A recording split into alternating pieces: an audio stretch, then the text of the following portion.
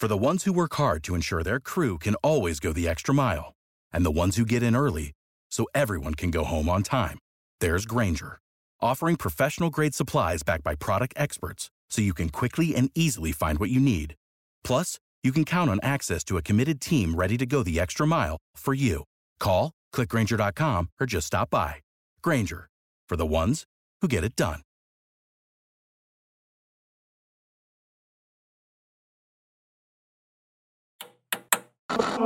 With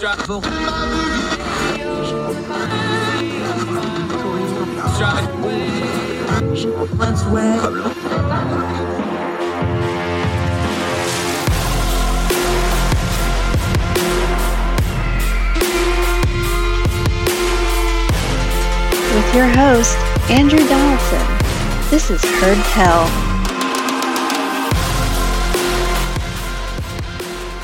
Welcome back to Heard Tell. Okay, here's a guy that I've been relying on for a while. We just haven't talked to him for a while. We had his buddy Joe on a lot during the midterms, but we got a national election. That means we got to pull out all the Elections Daily big guns. He is the editor-in-chief and the founder, I think it's fair to say that, of elections-daily.com. Our very good friend Eric Cunningham. How are you, sir? Been far too long. Yeah, I'm doing good. It has been a while.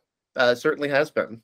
Yeah. And for those of you that don't know, elections-daily.com, put them in your rotation. A lot of straight data. They do a little bit of commentary, but mostly it's real data heavy stuff. They're great on elections. They saw that there was a need for a new way to cover elections. They just started doing it. I call him the wrong kind of mountaineer because he's an Appalachian State guy. But nevertheless, y'all have been doing it. It's gotten bigger. We were just talking about it. You're on your third major national election now. For folks that aren't familiar with Elections Daily, just real quick, and we're going to get into this Senate race. What is it you do? Why is it different? And why has it caught on and you're having the success you're having?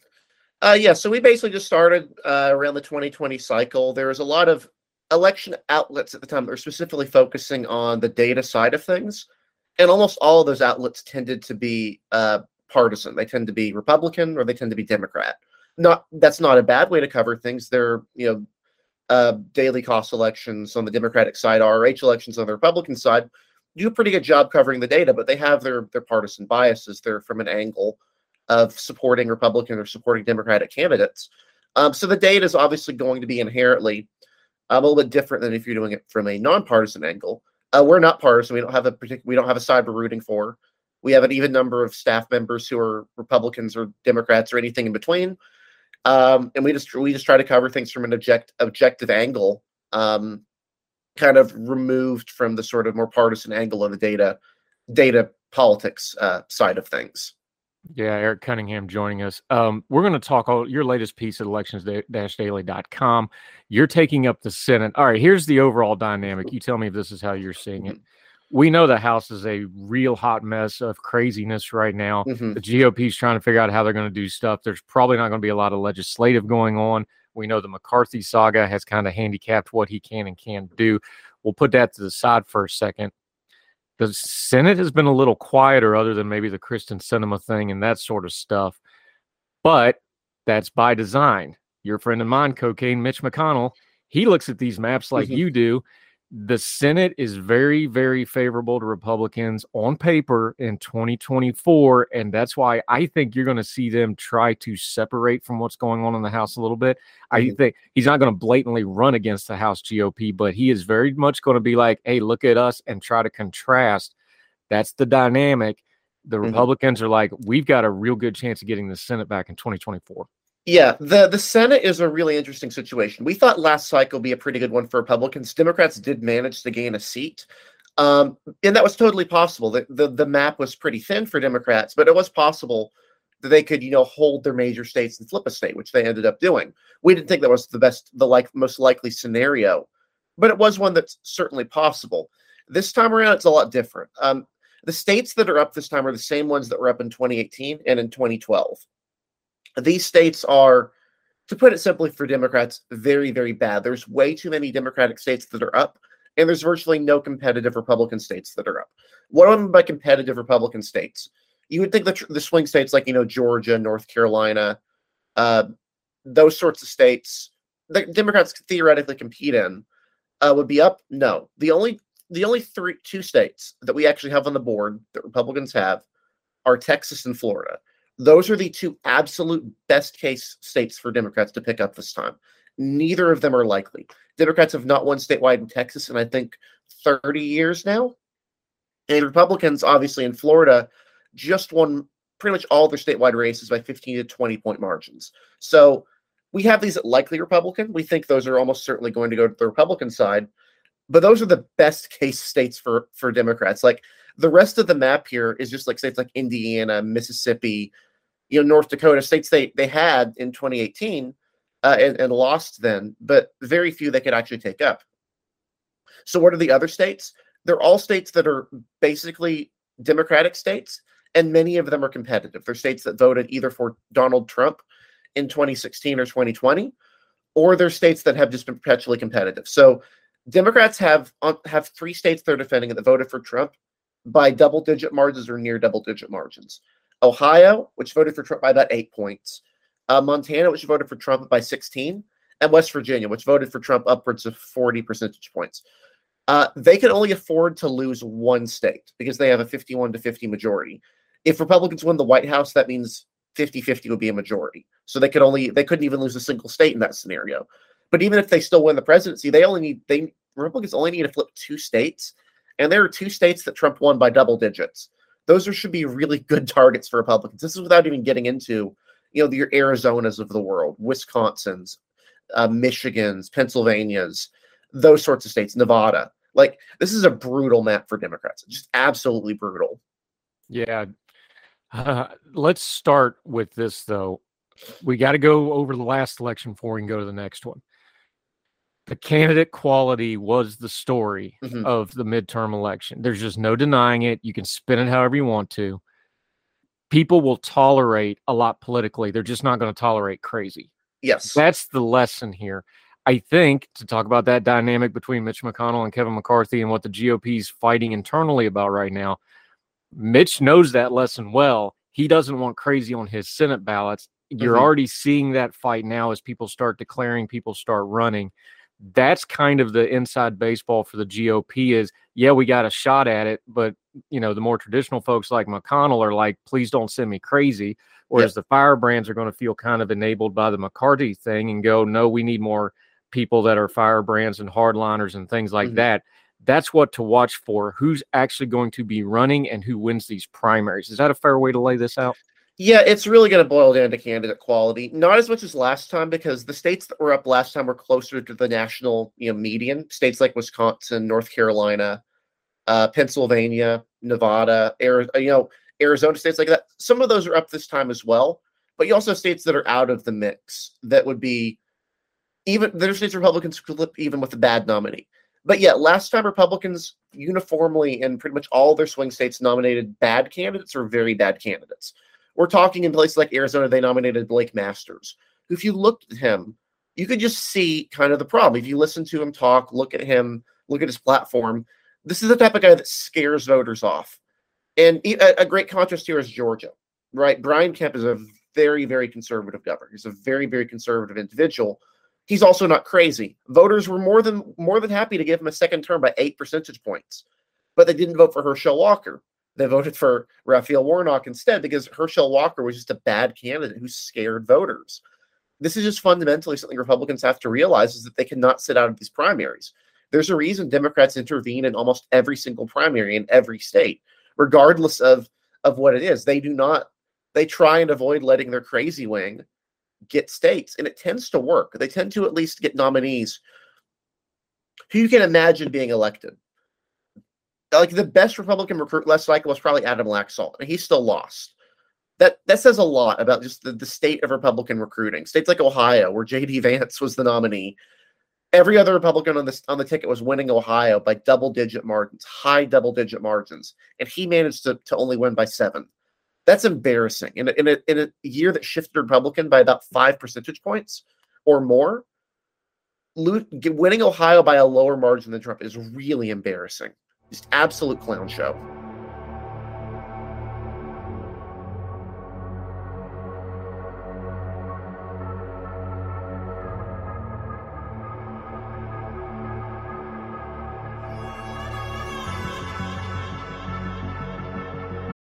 For the ones who work hard to ensure their crew can always go the extra mile, and the ones who get in early so everyone can go home on time, there's Grainger, offering professional-grade supplies backed by product experts so you can quickly and easily find what you need. Plus, you can count on access to a committed team ready to go the extra mile for you. Call, click Grainger.com, or just stop by. Grainger, for the ones who get it done.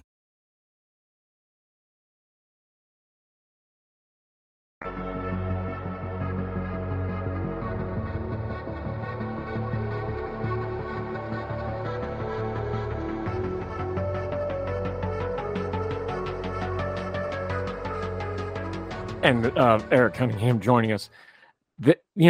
These kind of polling isn't everything, but you're a data guy. You're a data heavy guy. It's one of the reasons I rely on you and take your counsel on these things. Masters reportedly, and this is more than one person, he had some of the worst unfavorables people had ever seen. Like, you get that kind of stuff. Yep. You've already touched on some of the other things. Look at Pennsylvania with Mastriano for governor, and then the Oz thing, which nobody with a brain thought was a good idea. I hate to repeat myself, you just can't run crazy, especially look, if everything's good in the world, you can get away with running some crazy. When there's turmoil and questions and trouble in the world, people don't want crazy. I know we can talk all the data and all the politics and all the trends and everything else. For the average person, the normies, although I hate that term, it really is just that simple when they go to a ballot a lot of times, isn't it? Which one of these people do I want to hear from for the next couple of years on my TV? And it's not only that, it's people, they want politicians to be talking about the things that matter to them.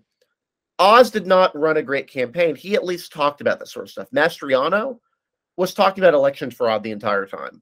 In Arizona, you had Blake Masters, who was just running a bizarre campaign that combines the worst of libertarianism and populism together into a single ticket. He seemed to be running his own campaign strategy, which was just basically posting 1 minute long ads of him yelling at a camera for a minute. It didn't work. And when he did speak policy, oftentimes it was stuff that was unpopular. Like, for example, privatizing Social Security, or banning all abortions, or repealing Griswold versus Connecticut, which is the Supreme Court ruling that banning birth control, that prevented states from banning birth control. Like, all this stuff is just really concerning to voters who care about pocketbook issues. The economy was bad. Republicans should have done better, and they didn't, because they nominated a bad slew of candidates who talked about things nobody cared about. This time around, look at what politicians are talking about instead of what's actually going on. It could be anything, but a lot of times people right now are talking about things that do not matter. They're talking about drag queens, or they're talking about gas stoves, or they're talking about the green M&M. Like, nobody cares about this stuff. And honestly, it scares people when, on top of that, these people who are talking about things they don't care about do genuinely scare them. That they genuinely feel uncomfortable voting for these people. That's something they're going to have to learn. They're going to have to learn to nominate candidates who people are comfortable voting for. They had a good record of this in gubernatorial races. No reason they can't apply the same standard to Senate races. It just requires them to put in the effort. When they did put in the effort, they did well. Alabama, Katie Britt versus Mo Brooks. The establishment went in heavily for Katie Britt. They heavily supported her campaign. She's a normal person running against Mo Brooks, who's a very, very conservative House Freedom Caucus member, and it worked. She beat Mo Brooks by a decisive margin in that primary. Won almost every county in the state in the primary. This can work when they do it. They just have to bother to do it. Yeah, and that's a great example, because they're looking at that like, she could be a senator there for 40 years with the way that state lines up. Eric Cunningham joins. Okay, let's do what you do best. You get in these things and dig them in. Let's just start with what was the hottest mess of 2022 is probably going to be the hottest mess of 2024. Arizona, the land of Goldwater and McCain. They made this thing purple in a big old hurry, and the Arizona GOP absolutely did it to themselves. Now we got even more twist, because Kristen Sinema, she hasn't announced what she's going to do, but she did announce that she's going to be an independent now, caucusing with the Democrats. Obviously a deal. Look, let's be adults here. There was a deal struck there because she kept all her committee assignments. So, Schumer, there's a lot of hemming and hawing by the power brokers that be, where they're not exactly throwing her overboard yet. Ruben Gallego, which absolutely surprised nobody, he hit while the iron was hot and immediately declared for Senate for the Democratic Party.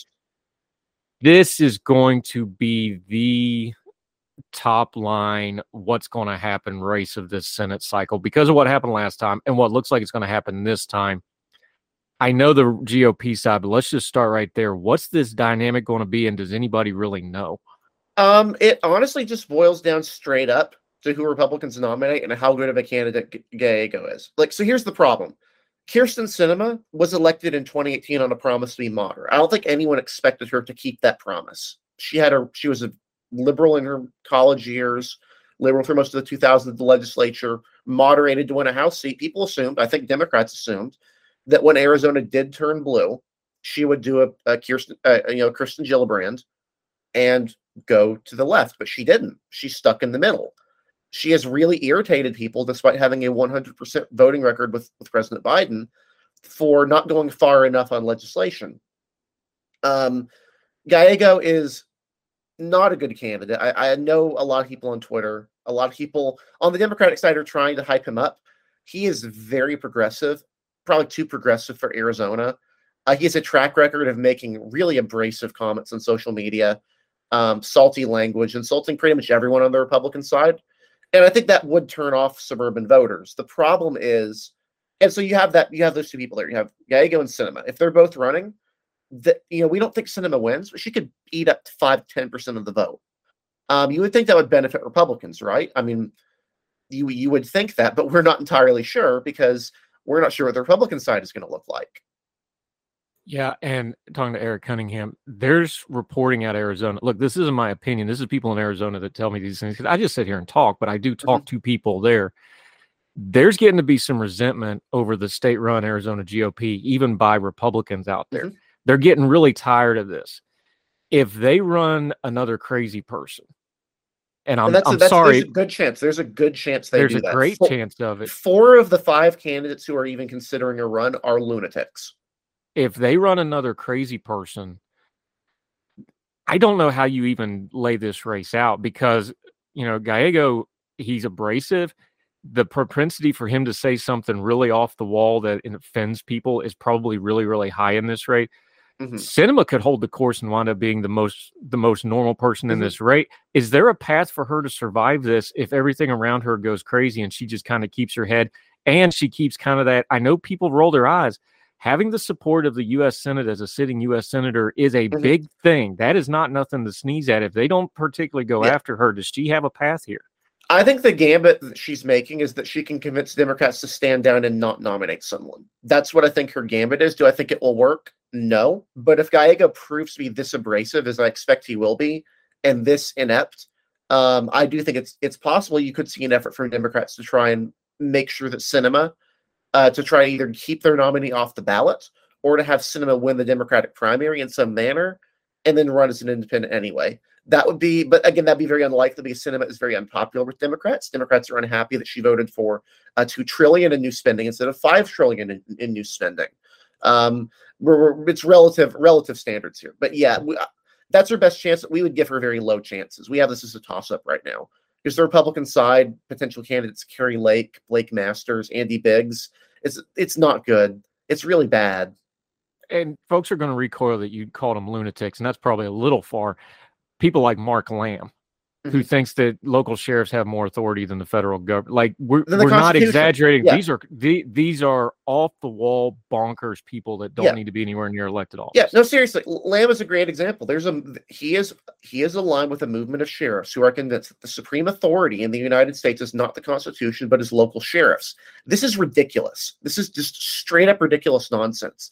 And he adheres to this. He's a supporter of this. He's gone to conferences supporting this viewpoint. Absolute lunacy, and yet this could be the Republican Senate nominee. Like, in that scenario, is Gallego, that is his propensity to say dumb things on social media doesn't matter as much as the sheriff potentially, supporting J6 and thinking that he is the supreme lawgiver in the United States. Like, this is why we have it as a toss-up instead of leans Republican. If this is a competent Republican field, we could have moved it to leans Republican, but we didn't because this field is bad. Yeah, it's going to be interesting to watch. Let's go to Montana, which has almost the opposite problem. John Tester, Democrat, quite popular, popular bipartisan wise across the U.S. Senate. And again, people roll their eyes, but that's a big deal. Like people like Tester. They like working with, he's one of those guys that has a reputation. You can work with him, right? So he's not going to get any fire from his, backside from Washington. But this is almost the opposite problem where Tester's a Democrat. It should be a Republican pickup on paper, but the Republicans might infight their way into Tester surviving here. Yeah, so Montana voted for Trump by about 16 points. It has been more Republican than that before. It shifted a little bit left in 2020, which tends to happen in Montana. They tend to swing against incumbent presidents of either party to some degree. Democrats tried to compete here statewide in 2020, and they lost. They lost the Senate race by 10 points with the popular governor. So you would think this would be a pretty easy race. The problem is the Republican side isn't great on top of all you said about Tester. Last we checked, he has about a 60% approval rating, which is really good. That's what you would need to win a state like Montana. The Republican field is basically, as of right now, Ryan Zinke and Matt Rosendale. Matt Rosendale is one of the leading House Freedom Caucus members. He is abrasive. He lost to Tester in 2018. And then Ryan Zinke is a scandal-plagued former cabinet official who only won a House district by 3, that he should have been winning by 10 or 15. Not a great field on the Republican side. There could always be more that jump in, but this is what it looks like right now, and it looks like the Club for Growth is really going to go in for Rosendale. Yeah, it's going to be very interesting to watch.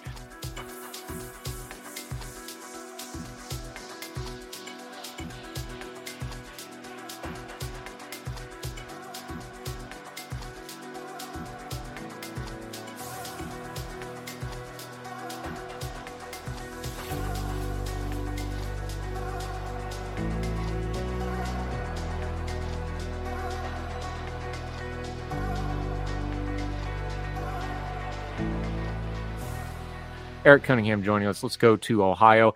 Look, these are people that came up in 2018. This is a very different map. Ohio is very different. This used to be a swing state. It's no longer a swing state. It's solidly Republican at almost double digits probably by the time we get to the next cycle, depending on who the presidential nominees are. Sherrod Brown's a weird one because he wasn't supposed to win the first time. What's the landscape for him coming up this time? And like you said, again, we're coming out of a thing where J.D. Vance won, but he underperformed. What's the landscape looking for Sherrod Brown right now? Of our 3 toss-ups, this is the one we feel most confident will go to Republicans. If we did tilt ratings, and we don't because they're bad, this would be in the Republican column. The reason we're holding it at toss-up right now instead of leans Republican is we do want to see the Republican field solidify a bit more. Both of the announced Republican nominees, or both of the Matt Dolan is the only one who's announced right now, I think, and he would win this race pretty easily, I think. But he'd have a problem winning the primary. He's a bit more moderate than a lot of Republicans would like. We think the Ohio Secretary of State LaRose is going to announce. He would also be a really good nominee. The risk comes if Republicans nominate someone a bit more on the nutty side, which is always possible. This could be a clown car primary field like it was last time. Vance only got about a third of the vote in his primary win, which is how you got someone like him running. We do think this time will be different, and we don't think Sherrod Brown is that popular. His approval is about +8, which when you consider Ohio is about Trump +8, that's not where you would probably want it to be. You would want it to be more than 60-point margin, about 55 to 45. It's possible he wins. That's why it's a toss-up. But we really do think that when the Republican field solidifies, this will be one that we move into the Republican column eventually. Brown is a good fit for the Ohio of 10 years ago, but it's increasingly difficult for someone as progressive as him to actually be able to hold on in the state, especially against a candidate who is not, like it was last time, Jim Renossi, who did not run a campaign. This time he's going to have someone who will be running a campaign. Yeah. Eric Cunningham joining us. Michigan, state that is now went from swing state to pretty solidly blue in 2022, kind of surprised some folks. And then Senator Debbie Stabenow surprised folks by standing down. She's going to retire. However, this is one of the states where the Democrats actually have a pretty deep bench of pretty good candidates. This is going to be a tough pickup for Republicans, but how do you see this race? So this is a leans Democratic race right now. Democrats have a great bench. They have a bunch of qualified nominees to choose from because they've won wave elections there in 2018 and 2022. They did really, really well in those years because Republicans nominated bad candidates. It's pretty much that simple, especially in 2022. The Republican side of the field, this would be a tough state even if they had a good field. They don't have a good field this time. John James is about the only genuine rising star they have, and he's already lost a Senate race twice. He lost in 2018 and in 2020. Running for a third time in 3 Senate cycles would just seem like not a great idea. I think you would want to wait a little bit longer to do that, which leaves Republicans as basically a field of nobodies or D-list former House members. Someone like Peter Mayer would be a great Senate candidate, but he lost his primary. He wouldn't win statewide. We're pessimistic about this. We do have it leans Democratic because at the moment, the field, we don't know who Republicans are nominating, but we do know Democrats are going to nominate someone who's probably pretty good. Probably Alyssa Slotkin would be one of the ones that would be up there. We're pretty confident. Yeah, Eric Cunningham joining us. Let's go out to Nevada, a state that everybody needs to be paying attention to because of a couple things. One is they're going to take a test run with ranked choice voting and things like this. Number 2 is they may be getting bumped up on the primary calendar as well. Mm-hmm.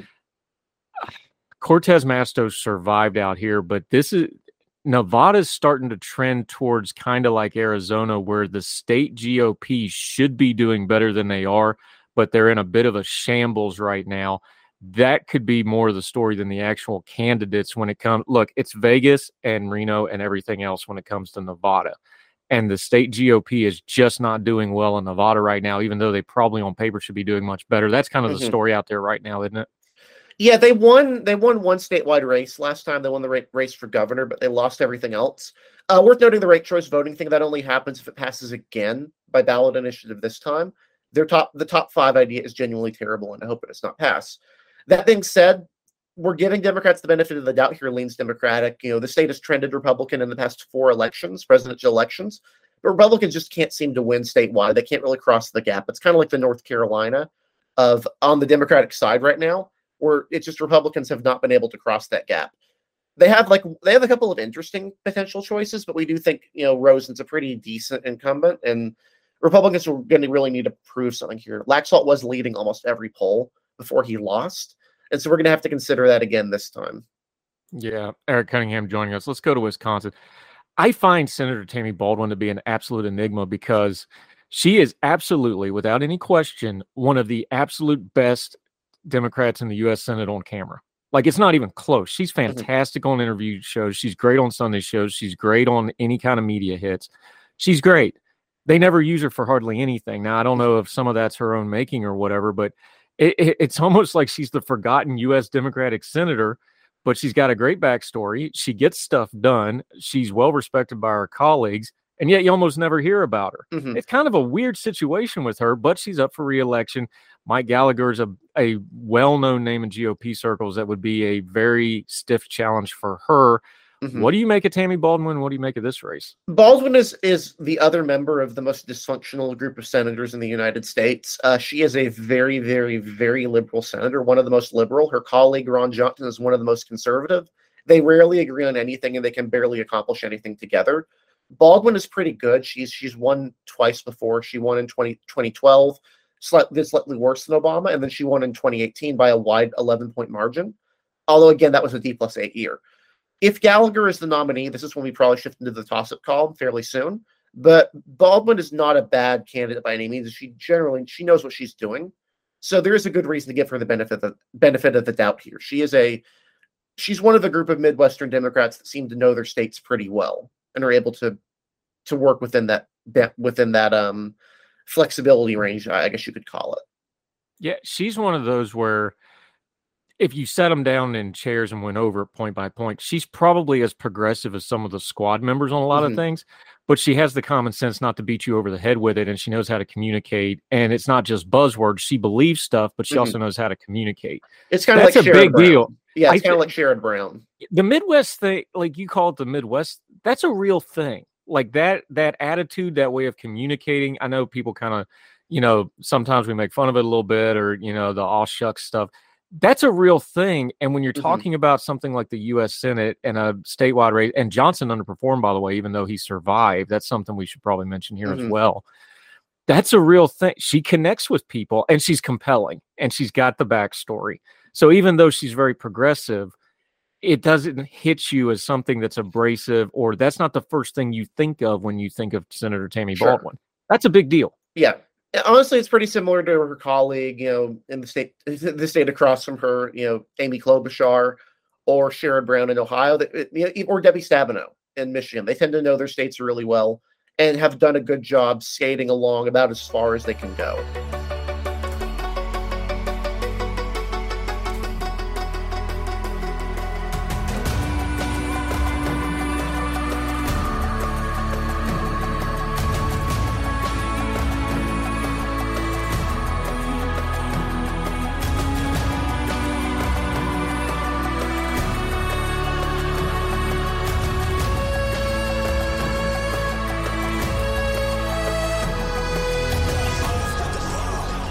Yeah. All right, let's go over to the Keystone State, Pennsylvania. This was another hot mess in 2022. We already talked about Oz. I don't want to talk about Mastriano anymore, ever. Hopefully he just goes away. Mm-hmm. What is this Senate race going? Is this going to be, I hate to call it a return to normal, but it almost feels like everybody in Pennsylvania just wants to have a normal Senate race here. Mm-hmm. Are they going to get one? They might. Mastriano's talked about running for Senate. I don't think he will. I don't think he could win a primary, given how embarrassing his performance was. But the big issue is that Casey is not as ideologically distinguishable from other Democrats as he used to be, especially on abortion, where he's pretty much just a standard Democrat now. But he does have a popular brand in the state. He has a popular name, and Republicans have a bench in Pennsylvania that's not the best. We have this likely Democratic. We do think that this is one that Casey should win. If Republicans nominate a good nominee, for example, Dave McCormick is making overtures, he'd be a pretty decent candidate. This is one that could be competitive, but we would not have this at the top of the list on the Democratic side. We think that it may be a normal Senate race, but Republicans are going to have to put in a lot of effort to flip the state, especially against Casey, who's again knows what he's doing. He knows the state very, very well. Josh Shapiro won the governorship. He's gotten a couple of really quick, easy wins. He seems to have hit the ground running as a governor. There's another guy. He just knows the state. It seems like. How much is that going to affect this race as well? Because he succeeded so well. That race with Mastriano, you already called it embarrassing. I agree with you. I think the Shapiro factor might be a real thing on this coming race. I mean, it kind of depends. When you see how popular he is, when we talk about these overtures, he is actually like appointing Republicans to key positions in his administration, which is a genuinely a thing I think is good. I think more people should do that on both sides of the aisle. I really applaud that. I think that's a really good peace offering gesture to the other side to give your opponent's side qualified people an opportunity to have a say in your administration. That's the sort of thing that can get you bipartisan respect. And that's something I don't think any Republican in Pennsylvania would ever reciprocate. It's going to be really difficult for Republicans in Pennsylvania to start competing statewide again, outside of the presidential level, until they get their act together and start electing candidates or nominating candidates who fit within the state's median, which is not the middle of nowhere counties, Pennsylvania, for lack of a better term. It's the suburbs. It's people who could be electable in Pittsburgh suburbs and Philadelphia suburbs. Yeah, tone setting is what I was getting at with Shapiro, and I think he's setting it up where it's going to be kind of hard to rail against him if he's popular, and so little jujitsu there. All right, Florida. Rick Scott has been all over the news for all the wrong reasons in Republican circles because this guy's racking up more L's than Elmo on Little L Day on Sesame Street lately. He's one of the richest people in the Senate. He's frustrated. He's not getting the upward mobility he thought he would, and now he's become something of a punchline amongst his own in-group in the Senate. I don't think he's in danger of not winning re-election.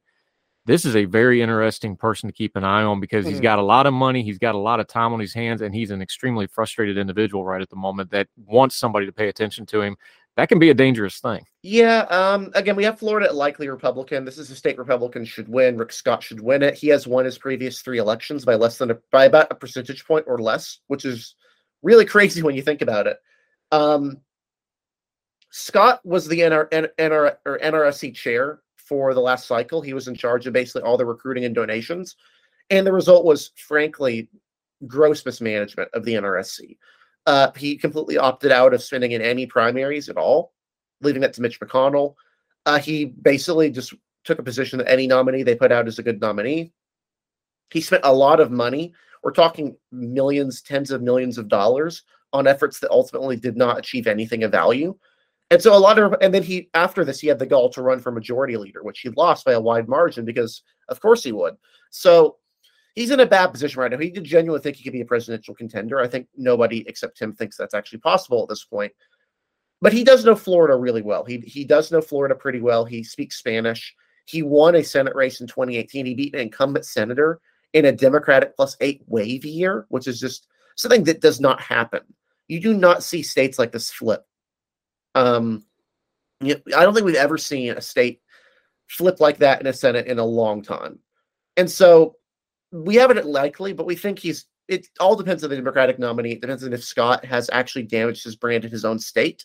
And it also depends on how close to the median Florida comes back to. We don't think Republicans are going to win by 20 points in 2024 like DeSantis did.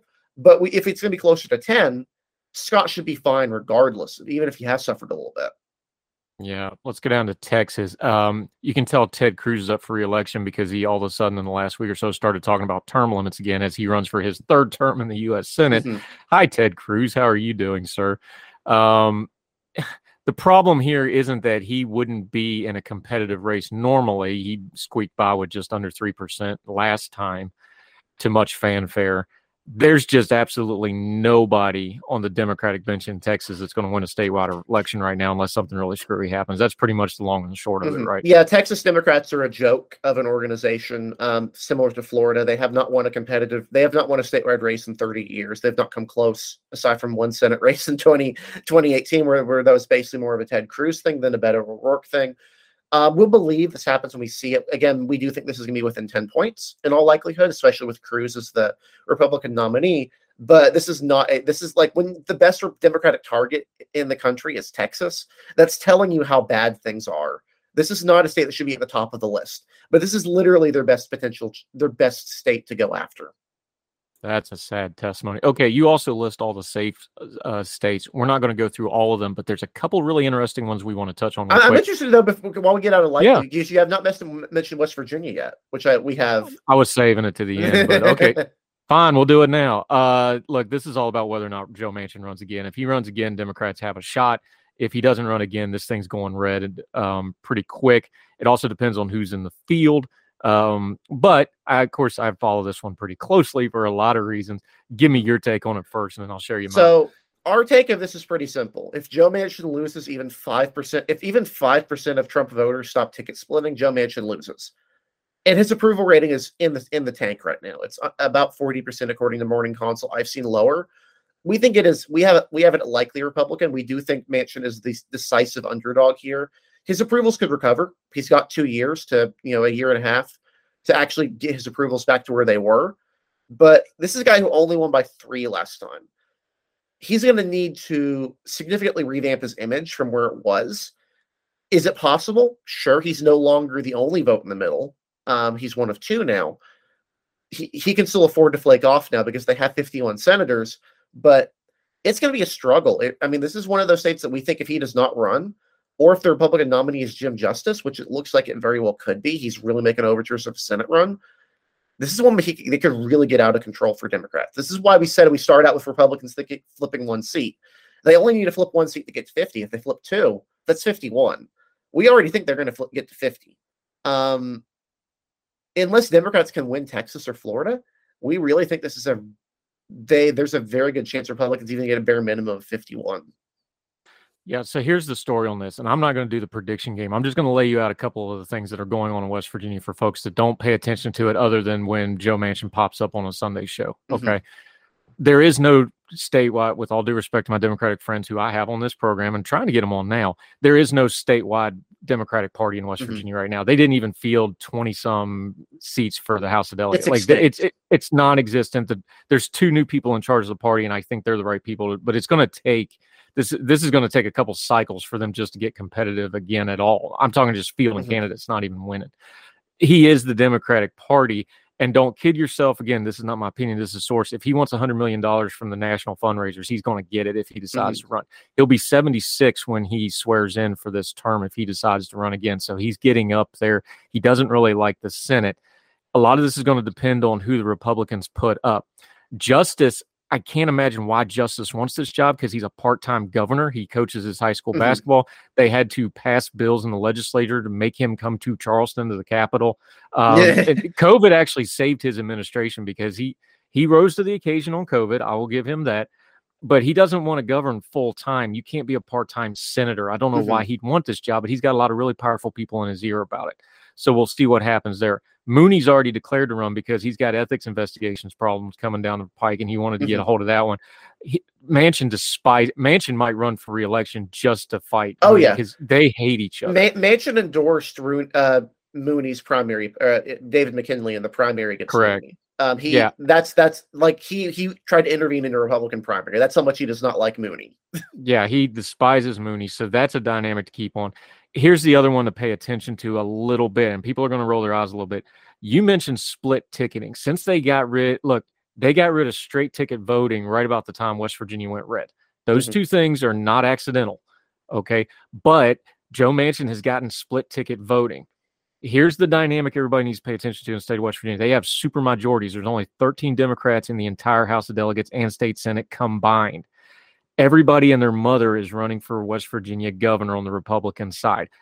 Powerful people, big name people. Shelley Moore Capito, the U.S. Senator, her son's running.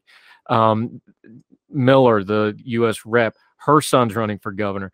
There's going to be a hot mess of people running for these seats because they know on the Republican Party you've got a good chance of winning. You've got supermajorities that aren't getting a lot of stuff done. There's some controversial stuff going through the House of Delegates. Just because it's a supermajority doesn't mean there ain't going to be infighting. There is a dynamic here where whoever they put up for governor, it could get messy on the Republican side. I know on a phone, and I know in an online poll, people are saying they're tired of Manchin. For the first time in about 20 years, going in a booth and voting against him, that's a little different, and I'll believe it when I see it. That's just what I'll leave. Yeah.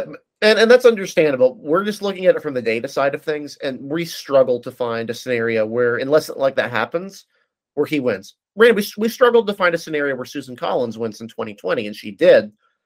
But if West Virginia swings as much as Maine did from 2014 to 2020, Manchin loses by 15. Make no mistake here, he is running an uphill fight, especially in a presidential year. It's totally possible that there is some stuff that happens. That's why there's 2 years. These are ratings that are out right now. These are going to change in a year. They're going to change in 2 years when they actually have the election. We're a little bit early on these ratings. So it's entirely possible that we're looking back on this a year and a half from now, and Republicans have a clown show nominee for governor and nominated Alex Mooney for Senate under an ethics investigation. Yeah, that's a scenario where we change this rating. That would be what I would say there.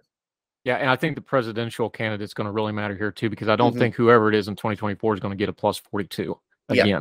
So that could be a factor as well. But I agree with you. I think it's an uphill fight. I think the odds are against him.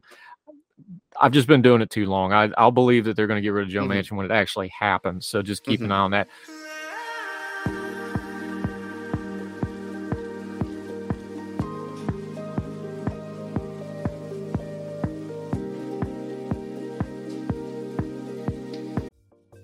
Folks, if you've listened to the Heard Tell program, you've heard our friend Gabriella Hoffman, but you need to make sure you're checking out her podcast, District of Conservation. It's a podcast exploring the nuances of true conservation efforts from DC and beyond. From topic discussions to exclusive interviews with conservation and energy newsmakers, Gabriella keeps listeners appraised of the latest news stories while elevating important voices. Listen to the District of Conservation on Apple Podcasts or wherever podcasts are played. Folks, you've heard of Ethan Brown on the Heard Tell show a couple of different times, but if you're interested in learning about how to discuss things like climate change without all the politics and doom and gloom, head over to his podcast, The Sweaty Penguin. Sweaty Penguin is a late-night comedy-style climate podcast working to add nuance, critical thinking, humor, and hope to the climate conversation. They got over 100 episodes already, breaking down weekly news stories and specific topics, from the vanilla to the ADHD to the international accountability to orangutans. Yes, I know, it's a comedy thing, so just go with it. But each time, exploring different ways we can make progress on these issues while still helping the economy, health, security, and everything else we care about. If you feel overwhelmed, exhausted, or excluded by today's climate change discourse, this is the podcast for you. Find The Sweaty Penguin wherever you get your podcasts or at www.thesweatypenguin.com.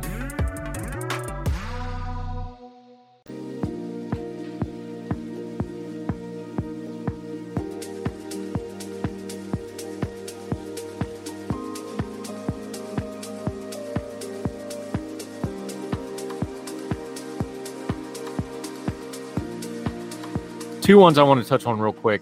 California, Dianne Feinstein hasn't officially said she's not going to run. Look, there's been rumors for years about her health, and I don't want to get into that just out of respect, but it's past time for her to go. We'll just leave it at that. A lot of big names that are in a lot of media, especially social media, news media, running for this thing. Where do you put this race? We have it at Safe Democratic, but so here's the thing with California. California has a jungle primary and open primary system. It's a bad system where the top two candidates, regardless of what party they are in, are on the general election ballot. It's very possible that Democrats have both candidates going into November, which is terrible. That's absolutely terrible. It should not happen. And when it does happen, Republicans simply do not vote. Same happens the other scenario where there are elections where Democrats are locked out. There are going to be so many Democrats running for this seat. Adam Schiff is already running. Barbara Lee is considering running. Katie Porter's already running. Like, everyone in California is going to want the seat, and it's going to turn into yet another fight between the Bay Area Democratic establishment and SoCal. And the Bay Area is going to win. Like, don't get any surprise. Don't get anything surprised that Katie Porter is not winning this thing. That's just simply not how it works in California. I think it is very possible that we go into this race. There are two Democratic candidates, and if Republicans really wanted to, they could control which of the two is chosen. I don't think they'll have any real say whatsoever. Last time this happened, the choice was Kamala Harris or Loretta Sanchez, not Loretta Sanchez. The choice was Kamala Harris and one of the Sanchez sisters, and they went for Kamala Harris inexplicably, even though Sanchez is far less liberal than Harris. So basically, this is going to come down to whichever the Democratic Party establishment in California wants, and they're probably going to be the nominee. One name to really look out for is London Breed, the mayor of San Francisco. If she's interested in the Senate seat, you're going to see all of the Pelosi team fall behind her, most of the Bay Area, and it's going to be really difficult for another Democrat to challenge that. Yeah, and rumor is all that bad press Katie Porter's been getting might have been coming out of San Francisco, and we'll leave it at that for right now. Yeah. Wink, wink, nudge, nudge. But that's all internal. California has two Democratic parties at war with each other. The ones in Los Angeles area and the one in the Bay Area in NorCal. Yeah, and the Bay Area got a lot of the money right now, and SoCal is not happy about it. We'll have to talk about that another day. One more on the Republican side. I think low-key, this might be one of the uglier primaries, and not a lot of people are going to pay attention to it, but you paid attention to it because you pay attention to this stuff. Indiana is going to be an interesting little proxy war. It's already kind of getting ugly if you're really paying attention to it. This thing is going to blow up. There's no way this one doesn't get ugly, right? Yeah, so Indiana's an open seat. Incumbent Senator Mike Braun is going to run for governor. Which leaves the seat open. This is a safe Republican state. Democrats are not going to win here. They do not compete statewide in Indiana and cannot compete statewide in Indiana at this point. The real question is who Republicans nominate. Jim Banks is already running for Senate. He is a no-name House member from Fort Wayne. I'm pretty sure northeastern corner of Indiana. He has tried to make himself the king of the populists, and that kind of floundered after 2022, where the populist candidates all kind of dissolved into ash, as it were, and lost their elections. He is now running as a strong, harsh conservative. He's really emphasized the word conservative in his campaign thing. The populists of the world, the Marco Rubios, are all falling behind him. People who want to shift the Republican Party to the left on economics, really falling behind him, along with a bunch of other Midwestern Republicans. The big one to watch here is Mitch Daniels. He is the former governor of Indiana, very, very popular, one of the most successful governors in state history, current president of Purdue University, where he's had an entire tenure, has froze tuition, run a really successful college there. This is the sort of guy you want in the Senate. He's a bit up there in age, but if you're looking at someone who you think could be an effective senator, Mitch Daniels would be one of them. And he's not a squish. He is genuinely very conservative. He was known as Mitch the Knife back in the day because he was just he cut spending and cut all this. He was just a very, very good governor. The Club for Growth is aggressively going to spend against him, and they're going to spend on Banks. You may wonder, why they spend for the less conservative guy in the race? Well, it's because the president of the Club for Growth was the nominee for governor in 2000 in Indiana. He lost by 15 percentage points. That's embarrassing. He ran for governor again in 2004 and had to drop out after George Bush endorsed Mitch Daniels. He is still mad about this. That is why they're spinning against Mitch Daniels, is because he is personally angry that Mitch Daniels got the Bush endorsement in 2004 over him. Yeah, but let's be fair here. Mitch Daniels, whatever you think of him, he has the personality of a beige hallway in a nondescript government building, and he's 74, and he's been out of the game for a while. I mean, you got to think Banks is probably the odds-on favorite here, but I think the flame war here could have some repercussions. Yeah, the only polls that have been out have shown Daniels up big, but this is without spending, and this is also without people knowing who Banks is. Again, he is a pretty obscure congressman from an out of Indianapolis area of Indiana. He's not well known in the state, and he's not well known nationally. So he's going to need to define himself, and that's, I think, why you're seeing him use the word conservative over and over and over again. I think he used the word conservative like 20 times in his campaign video because he wants to emphasize he's a conservative now, not a populist. I would say it probably would lean towards him in the end, but we really don't know. We don't know if Daniels is going to run. We don't know how aggressive he's going to be, and we don't know how vicious the political machine in Indiana will be against Jim Banks. We really don't know. Let me give you the comp here. Ted Budd. Because Ted Budd ran a campaign where it was just conservative everything, a Trump endorsement that came out of the blue sky, and a tidal wave of Club for Growth. That's the only campaigning that guy did. That's different, though, because in North Carolina, that's what he's thinking. That's what they're thinking. The problem is that nobody in Indiana thinks Mitch Daniels is a rhino. Nobody in Indiana thinks Mitch Daniels is a conservative. There are a lot of Republicans in North Carolina who never liked Pat McCrory to begin with because he was the mayor of Charlotte. He was a moderate, and he ran for governor. He ran it as moderate. He was slow to do a lot of things the legislator wanted to do. There were reasons Republicans did not like Pat McCrory because he was perceived for years by conservatives in North Carolina as insufficiently conservative. That is why that spending worked. If you try and replicate that model against Mitch Daniels just because he's old and try to say Mitch Daniels is a rhino, like, good luck with that. Everyone in Indiana knows who Mitch Daniels is. And I don't think any of them. You ask a Democrat in Indiana to think Mitch Daniels is a rhino. Like you ask someone who lived under his administration. It's going to be a challenge. The age thing is probably what will work better. Age and residency. That's always how it works in Indiana. Residency in particular. If they really want to go after him on residency. Will they be smart enough to? I don't know. They seem really they seem to be really in on we can just McCrory the guy. But that's trying to transfer a dynamic from a state to another state when the people involved are just not the same thing. Right, but the people that are involved are the same people that are involved in that. They've got a success, and now he's putting it with his personal vendetta, and that's the dynamic. They're trying to transfer the model to a state where they're trying to transfer the model to cast anyone as a rhino rather than Pat McCrory, who believably is not as conservative as a lot of people would like. That's the challenge. Can that work? Sure, but again, this is a personal vendetta being led by David McIntosh. We'll see. I think it's going to be an interesting one to watch regardless because it's going to be very bloody.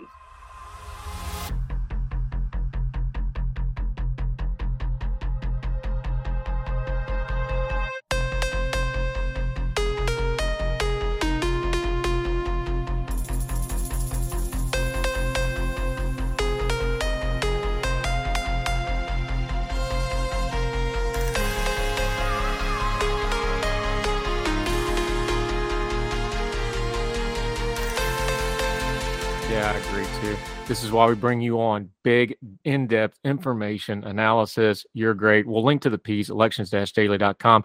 I imagine you'll be updating this probably quarterly or so, and then more often as we get closer. Let folks know where they can follow you, Elections Daily, what you got going on, and how to put y'all in their information rotation going forward till we get you back, my friend. Yeah, you can follow me on Twitter at DE Cunningham too. I mostly just post stuff for Elections Daily along with some other pop culture stuff I've written for Ordinary Times, which Andrew contributes to. I've written some stuff about pop culture and whatnot there. You can find us on Twitter at elections_daily, elections-daily.com. We have a YouTube channel, watch a podcast there. If you want to get our articles in your inbox, you can go to our website and subscribe. It's at the top right corner. Whenever we post an article, you get notified. We do post a lot of articles, and we're going to be posting them more often as we're starting to get back into the swing of things after Christmas, after this little lull in the news cycle. But yeah, really just liking and subscribing. That's how you can find our content. We're going to be moving our YouTube channel in all likelihood soon. We are under Decision Desk HQ. So we're maybe moving our YouTube channel a little bit. So do keep an eye out for that. We will announce that there if we do that. But yeah, that's where you can find us. Yeah, you do great work, my friend. We're going to have you and your compatriots on frequently in this cycle. We rely on you, and I've been with you since you first started doing this stuff. I greatly appreciate you. You do good work, sir. Thank you very much. Continued success. We'll do it again soon. Yeah, thank you. Happy to be on. Yes, sir. Thank you.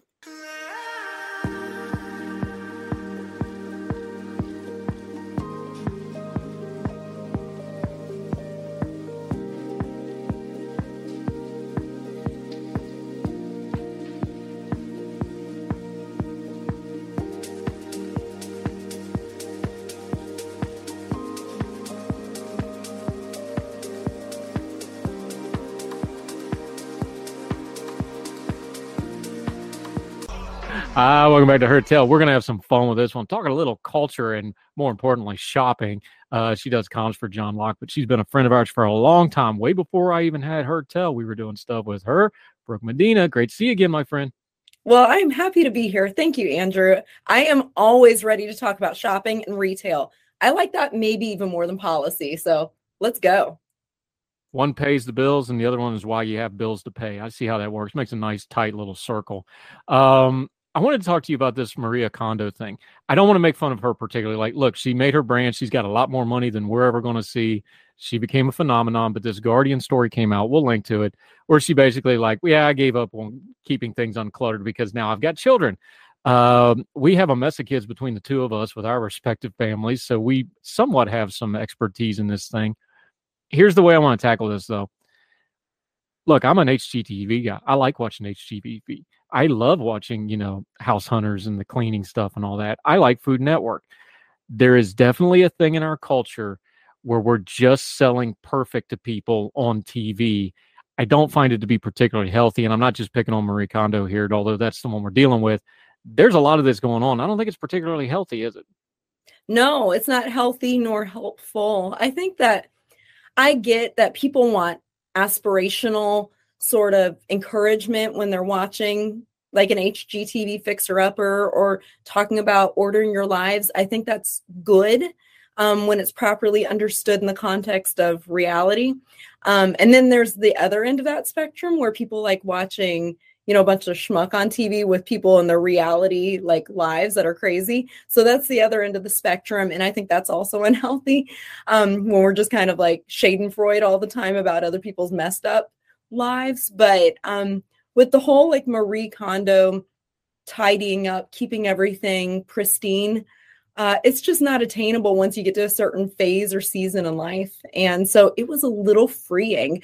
I would say it was not schadenfreude that I had for Kondo. It was like tidy Freud. I was very happy that she had kind of joined the rest of us parents of multiple children and was ready to admit defeat on the clutter wars. Yeah. And here's the thing that we get into this. My general rule on reality TV shows are I have very little sympathy for anybody because they all sign these things called releases that people don't talk about. But there's a reason Cops, you had those blurred pictures back, the original, like they didn't sign a release, so their picture gets blurred, right? Everybody signed a release. You can see their face. So they all signed up for it. They knew what they were getting into. There is a spectrum on this stuff, even though reality TV isn't my favorite thing in the world. There's aspirational, like you said. So there's stuff that I think gets really deep into exploitive that I don't like. There's some of these weight loss shows that I think are just very exploitive. You have things like, the hoarder shows, things like that. I don't think she was a bad show. I do think when you have something like that, I'm just being honest. This is just my opinion. It does rub me the wrong way a little bit of like, oh, everything in your life will be joyful if it's perfect. And I know our fans are going to fill up my inbox. I get it. I know it was finding joy and then finding the tidiness. I get it. But I just, we have real lives. My house isn't perfectly clean, but it's cluttered because I got a bunch of people living up in here. Like, I just worry that we need to do a little bit better drawing of lines of aspirational, like you said, and avoid some of the more exploitative things. And not only the exploitative things, just things that are going to be out of reach, like having the perfect meals, like having the perfect house, like having the perfect real estate. I think perfect is the enemy of good here in a very, very real way. Oh, yeah. And I would say just scrolling Instagram a little bit, you see this preoccupation in such an unhealthy way with things being perfect, with ourselves being perfect. Look, I'm an Enneagram type 3, so some people will roll their eyes and other people's ears will perk up over here.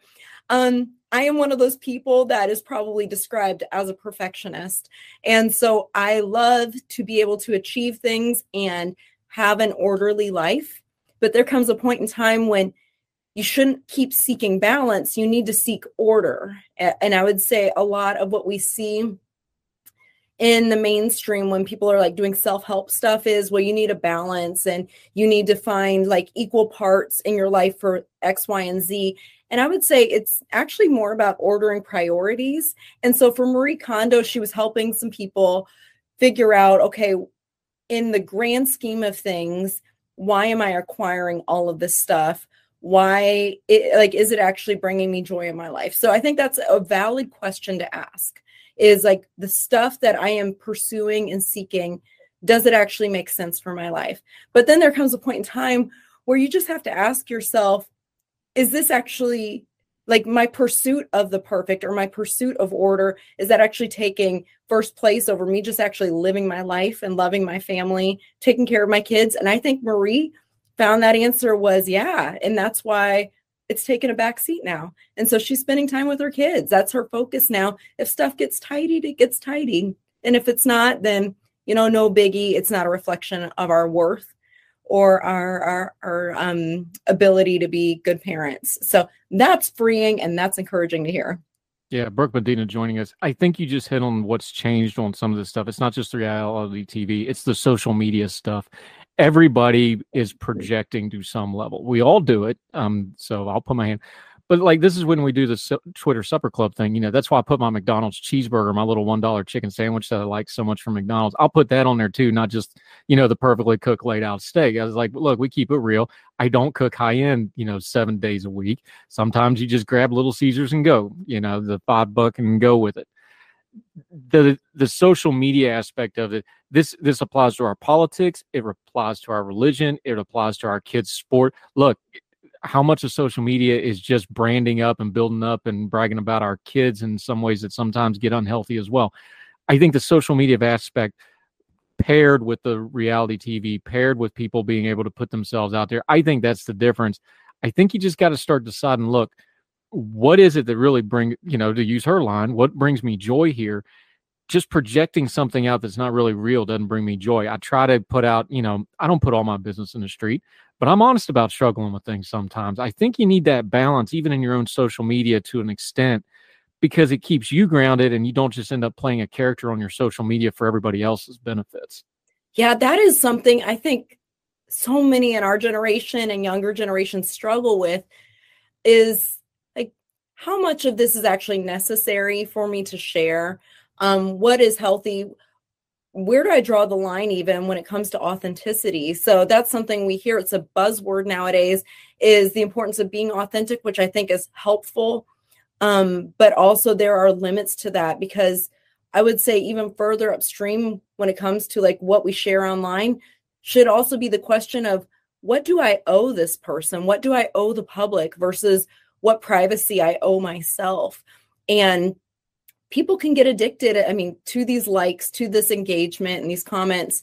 And I would say that's one of the disturbing elements of the social media marketplace nowadays, is people feel like they are their own brand, that they are marketing themselves. That's how we talk about it now. It's like, I'm building my own personal brand. What does that even mean? You're a human being. Just be yourself. And also have some sort of discretion. You don't have to put it all out there. But when you do put it out there, don't create some illusion. That's why I appreciate your McDonald's posts, and sometimes I think you've done Fruit Loops for Twitter Supper Club, which I love, because it's just not everything is going to be that 5-course meal each night. Not every day is going to be good for us. Sometimes we'll go through health struggles or family struggles, and it's okay to be honest about that, because no one really, really wants to see your highlight reel all the time. People want you to actually be a real person, because they know that's what you are at the end of the day anyways. But I do think that there is something important about just being discerning what we share online, whether it's the highlight reel or whether it's being, very transparent. It's okay to have some privacy. And actually, I think it's good to have a little bit of mystery too. So that's my thought on the social media front. Yeah, I take something from pro wrestling because they're the experts on faking it and making it look real. There's an old saying in pro wrestling, it's like the characters and the gimmicks and the guys that really succeeded, they're playing themselves. They just crank it up to 11, right? So I like to say, social media, that's what you see is pretty much what you get for look, when I'm on a Fox News hit or something like that. No, that's not how I talk when I sit on the couch, but it's still me. It's just me turned up to 8 or 9. Whereas if I'm watching Downton Abbey on the couch, I'm at 3 or 4, right? But it's still me. It's just me at a little bit more volume.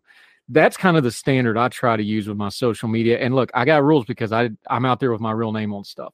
That's also something I do for my own accountability. It's like, hey, this has got my name on it. I want to make sure I'm behaving. I don't do Facebook. I don't do stuff with my family. I don't have stuff with my kids out there except in the abstract of, hey, my kid did this or whatever. That's how I keep my privacy. That's my line. Everybody's line's going to be different. Mm-hmm. But I think that's just the rule I use, like with the supper club or whatever. If you balance it and you give people the good and the bad, they're going to start thinking you're more authentic anyway, just because it's like, oh, it's just not good. If you're just good all the time or just bad all the time, you're just going to turn people off anyway, and people aren't going to want to hear what you have to say about everything else. Yeah, they won't take you seriously. It will just be, you either become this ideal where people are like, I just want to be like you kind of thing because they haven't seen like the ugly side of you yet. Or you become this person where it's just like, oh, they're very much oversharing. They got problems. I feel good about myself now. And I do think it's one of those areas of our life where I think we have become so just immersed in the social media world and sharing as a regular part of our like daily liturgy that it takes some discipline to actually reflect and think, is this something I should be sharing with the public? What do I owe my family? To your point about keeping your kids like information private, people know you're a parent, but they don't have a lot of detail about your children. That's certainly how I've approached it as well. I keep my family information private out of respect for them, especially given the nature, when you're commenting on political stuff, you have your share of trolls. And so why would I make my family's information more available for them? But I think, at the end of the day, it's whether it's the Marie Kondo tidying up and that desire to have everything organized in one's life or to project organization, I think it really comes down to just being comfortable with ourselves and understanding really what matters. And for Marie, she's realizing it's her kids. They're top priority. And so she doesn't have to maintain this sort of tranquil setting all the time in her house and declutter all the time. And that is so freeing. I've been a mom for many years now. I have 4 children. And the less I tried to emulate other people and I just mothered or worked or was a friend from my own strengths rather than trying to tap into someone else's idea of perfection, the more free I was to actually just be a good friend, be a good mom. Yeah, the Maria Kondo, the TV show, not her personally, that creeped me out. I'll just be honest. That was too positive and too organized, and like it made me cringy. I felt better too when she's like, "No, I'm raising kids now. I just want my kids to be good." I actually felt better about that. All right.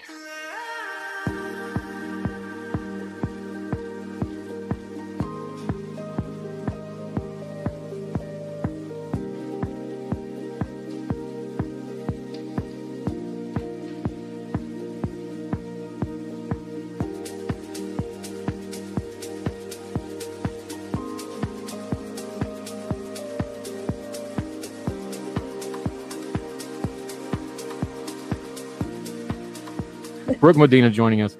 Let's talk about one of those things that make you very happy. See, this is part of being a friend. You got to know what your friends really like. I have something that's going to thrill your soul. So out in LA, we will link to this piece, KTLA. They are building a mixed-use complex. This is a very special mixed-use complex, though, because I'm making sure you're sitting down for this. They're going to put 800 apartment buildings over top of a Costco. Now, I don't want to dox you, so I won't tell them exactly. They can read the piece of where you will be living in a few years, I have no doubt.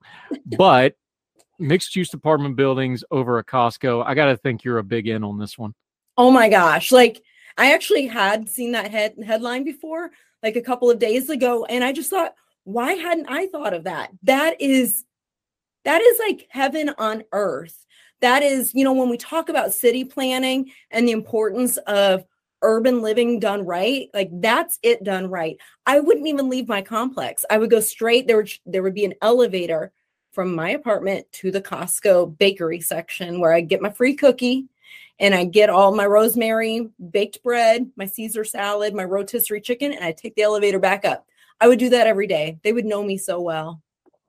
Now, I won't even lie here. One of my favorite restaurants I go to in Northridge, and I'm not going to dox them either because I like to eat out, up in Raleigh, they've got the Harris Teeter with the condos over top of it.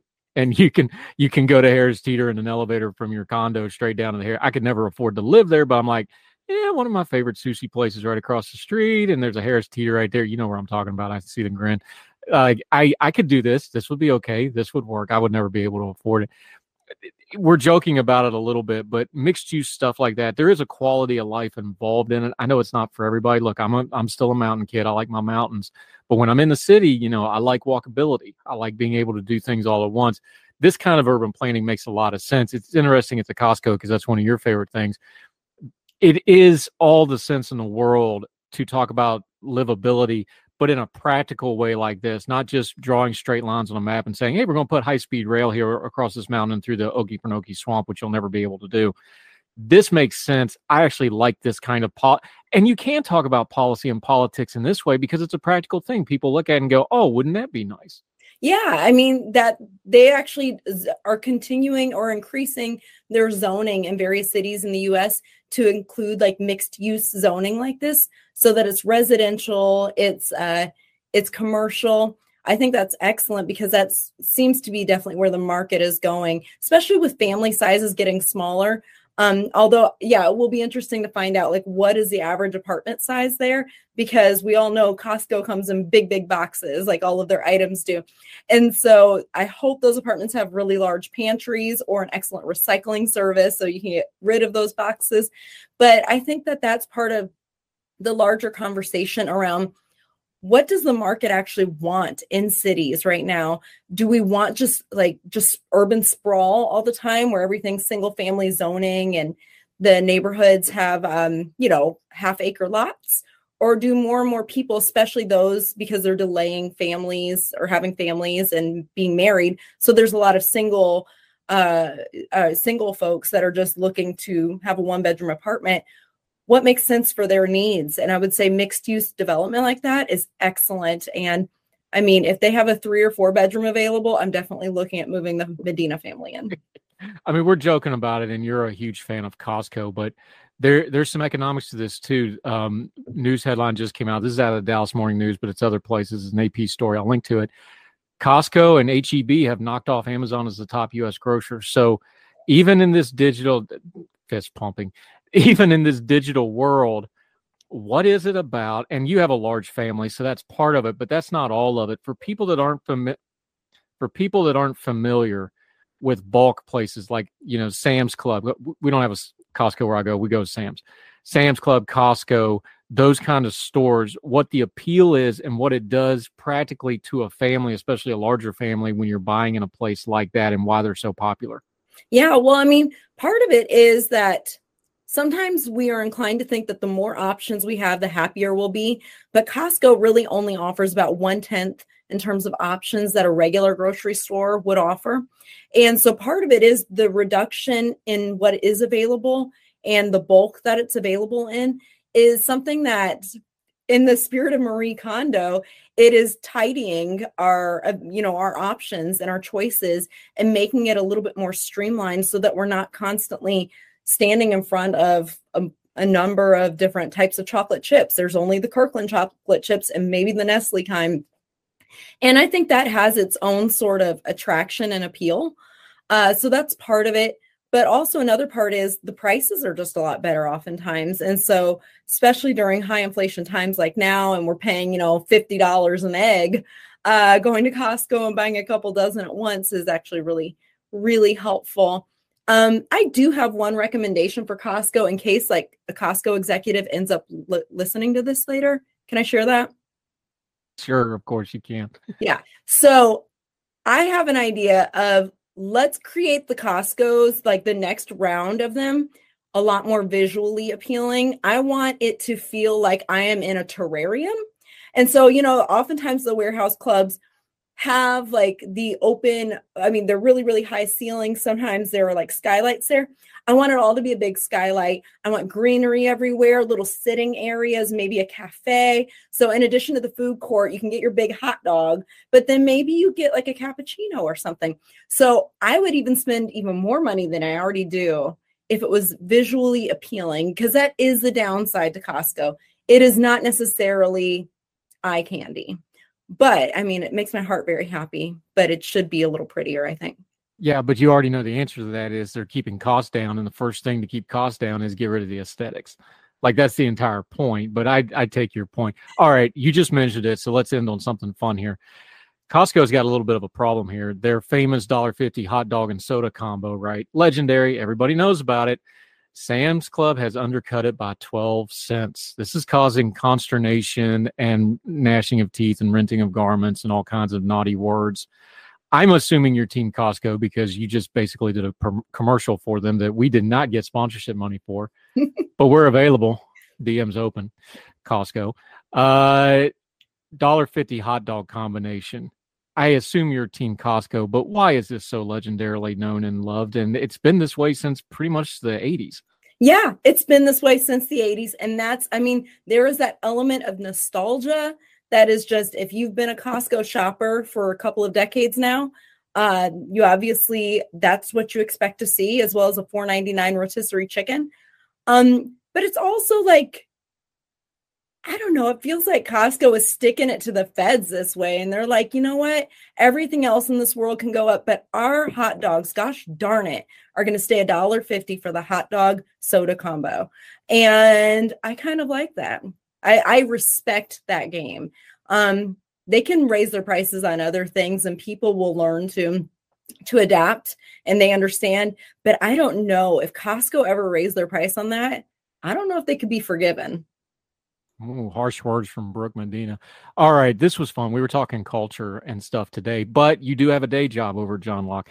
Let folks know what you got going on. Your type of part of the country, North Carolina, going to be kind of mercifully spared too much derision in 2024, but you'll still be busy covering politics like you normally do. A lot of policy stuff going on. Let folks know where you're at, what you got going on, how they can follow you and the John Locke folks. We've had some of the other ones on the program as well. Till we get you back on Heard Tell again, my friend. Yeah, so we have a full suite of policy issues that we are working on at the state level. So we like to think of ourselves as lobbyists for the state taxpayer. And so we have a huge agenda. We're working on affordable housing. Maybe we'll see some Costco multi-purpose apartment unit complexes go up over here in Raleigh. But you can keep up with all of our research at johnlocke.org. You can also go to carolinajournal.com if you want to follow North Carolina political news or some really great opinion from writers based here in North Carolina. Yeah, I can't wait for your white paper on why Costco needs to do a mixed use retail residential space in your neck of the woods. We'll be watching for that. Brooke Medina, it's always fun, my friend. This was good. It's nice to talk a little culture with you. Talk to you soon. Thank you, Andrew. Yes, ma'am.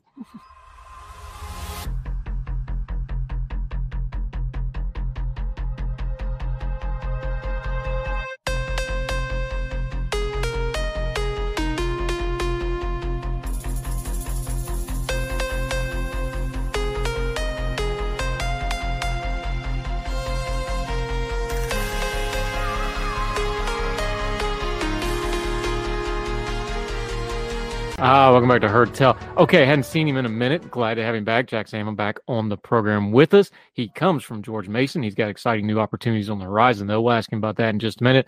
We're going to talk about the latest iteration of a very, very old problem, my friend. Jack, how are you? Great to have you back. I'm very well. Thank you, Andrew. It's great to be back here. Great to have you back. All right, here's the deal. We were talking about this a minute before we started recording, though, but I would love to explain to 90s and 2000s political me the fact that we cannot even discuss Social Security now, because it used to be the GOP. This is all they ever talked about. They would never be quiet about it. George W. Bush actually tried to do some legislative stuff on this. Why is the environment surrounding Social Security politically changed? We know financially this is one of those, iceberg things. It's just coming. But politically, this discourse has really changed the last 10, 15 years, hasn't it? It certainly has. I often see similarities between Social Security in the US and the National Health Service back in my home country of the UK. It's really become the sort of crown jewels of American politics. Nobody dare touch it. Nobody dare talk about it. Any mention of even the smallest tweaks are shouted down as benefit cuts, even if that isn't the case. Yeah, here's the thing. The problem with this is Social Security was the government promising people money and taking people's money in the promise that they're going to get it back at some time. So just on a visceral, basic level, we can talk about all the policy, we can talk about all the math and whatever. That's what people hear. Hey, the government promised me this. I see it go out of my check. I want it back. I don't know that you're going to ever have a policy discussion that's going to break through that understanding for most people. Is that a fair way to put the problem? That is a fairly accurate way to look at it. There's actually quite a broad misconception that people have about Social Security. They tend to think that as they pay in, the money they're paying in goes into a special fund reserved just for them. And when they retire, they pull from that very fund. In actual fact, the payees, the people who are paying the payroll taxes today, they're actually financing the retired people today. So it's essentially going out as quick as it's going in. So there isn't actually a fund that's reserved for you once you reach retirement. If you're a younger person like myself, you're probably not going to see the types of generous benefits that current beneficiaries are receiving because the pool of funds is getting smaller and smaller. And as we'll talk about in a little bit, it's eventually going to reach depletion. Yeah, and Jack Salmon joining us. Look, math is math. Math isn't changing. And we can talk about, when's it going to go insolvent, cuts to projected growth, cuts to projected decline. People's eyes just kind of roll in the back of their head when they start getting into the deep numbers here. Give me one or two of the top line numbers that when they pop up in a headline, people should be paying attention to. Is it the percentage we're spending on it? Is it the rates of growth? What's the number that folks should kind of cut through the noise? And even if they don't understand the math, when they just hear that number or that term, go, oh, that's the one I need to pay attention to here. There's many numbers I could talk about. And being an economist, I'd like to talk about a lot of them. But if I have to talk about one, it would be a percentage, and it would be a 23%. 23% is the estimated cut in Social Security benefits that is automatically built into the system that the Social Security Board of Trustees estimates will happen in 2034 if we do nothing. And the CBO recently released a report and they estimate 2033. So we've got about a decade when that 23% benefit cut comes in if we do nothing. So that's a good number to keep in mind. Yeah, Jack Salmon joining us. Here's the larger problem with all this. And again, the numbers depend because the numbers are on projections and cost of living. So the numbers move around a little bit. Somewhere right around that 22%, that's the percentage of the U.S. budget that's going to Social Security. That is an enormous chunk of money. Bigger picture, though, if you put Social Security and Medicare and Medicaid and Obamacare, ACA, and all the other health stuff all together, now you're getting almost to 50% of the federal budget in entitlements. So there's no way that you're ever going to do anything like spending cuts, entitlement cuts, anything without touching half of the U.S. budget. Politically, nobody's going to touch half of the U.S. budget. This is just the rock and the hard place reality of where we're at on this, right? Correct. And that was part of my reasoning for writing that piece that I wrote, because I know there's a lot of disagreement on these issues. There are proposals from people on the left who want to raise payroll taxes, especially payroll taxes on the rich as they see it. And then any sort of even minor suggestion of reduction in benefits or raising the retirement age is always met with strict opposition. So the purpose of my piece was to try and offer some sort of middle of the road options for policymakers to find consensus on. So I talked about things like small adjustments in the retirement age. So when the Social Security program was first founded in the 1930s, they determined that 65 was an appropriate age because it was around life expectancy at the time. And so it was a program meant for those who had stopped working and were living in poverty. There was a very small number of people that fell into that category. Now, since then, the average life expectancy has risen about 15 years, but the retirement age to claim full benefits has only risen by 3. So there's a huge gap there now, and that's obviously a large part of the problem. So that's one of the solutions is to make small tweaks to the retirement age. Another one would be to change the cost of living adjustment. So people who are receiving Social Security benefits this year, they're going to get an 8.7% increase in the benefits compared to last year. And that's an astronomical increase in benefit payments. It's truly unsustainable. So changing the way that we measure the cost of living adjustment, rather than using the CPI, if we instead use what's called the chain CPI, it's a very, very slightly lower than the headline CPI. So it would be tiny, minuscule changes in benefits. Maybe beneficiaries would get about $4 a month less than they would otherwise get, but it makes a big difference to the overall budget when you consider there are 65 million beneficiaries on this program. Yeah, and another thing you touched on in your piece, we're going to link to it, Jack Salmon's piece in Real Clear Policy. We'll link to it. Make sure you read through the whole piece yourselves. Also got a couple links in there that are really important to dig into, like eligibility requirements, things like this. I've already done it a couple times just in this short amount of time we've been conversating. We use Social Security as a really big umbrella term for a whole lot of stuff when you get into the details. Like you said, you're an economist. Social Security means many different things, and I just did it, so I'm guilty of this too. Social Security can mean just regular retirement for folks. That's how a lot of people see it. Oh, that's going to be a big chunk of my retirement.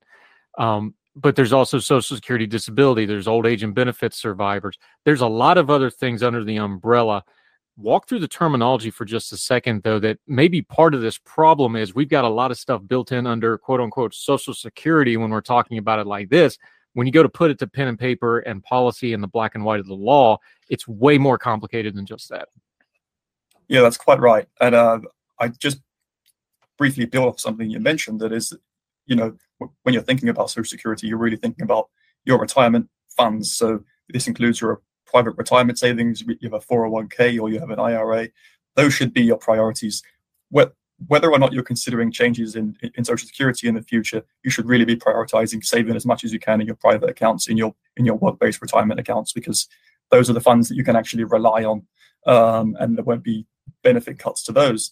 They also tend to grow much faster because they're more diversified, which is another issue with the Social Security Trust Fund. It's not diversified. It grows at 2 or 3% per year with its interest rates. But yeah, you're quite right that it's more than just retirement benefits. A large chunk of the budget is also what we call Social Security disability insurance. And so that's for workers who have been deemed ineligible to work because of a disability. And there's about 12 million workers who are currently claiming that benefit. So that also pulls from the Social Security trust funds as well. So it's really a diverse range of different programs rolled into one very large program that, as we say, it's going insolvent.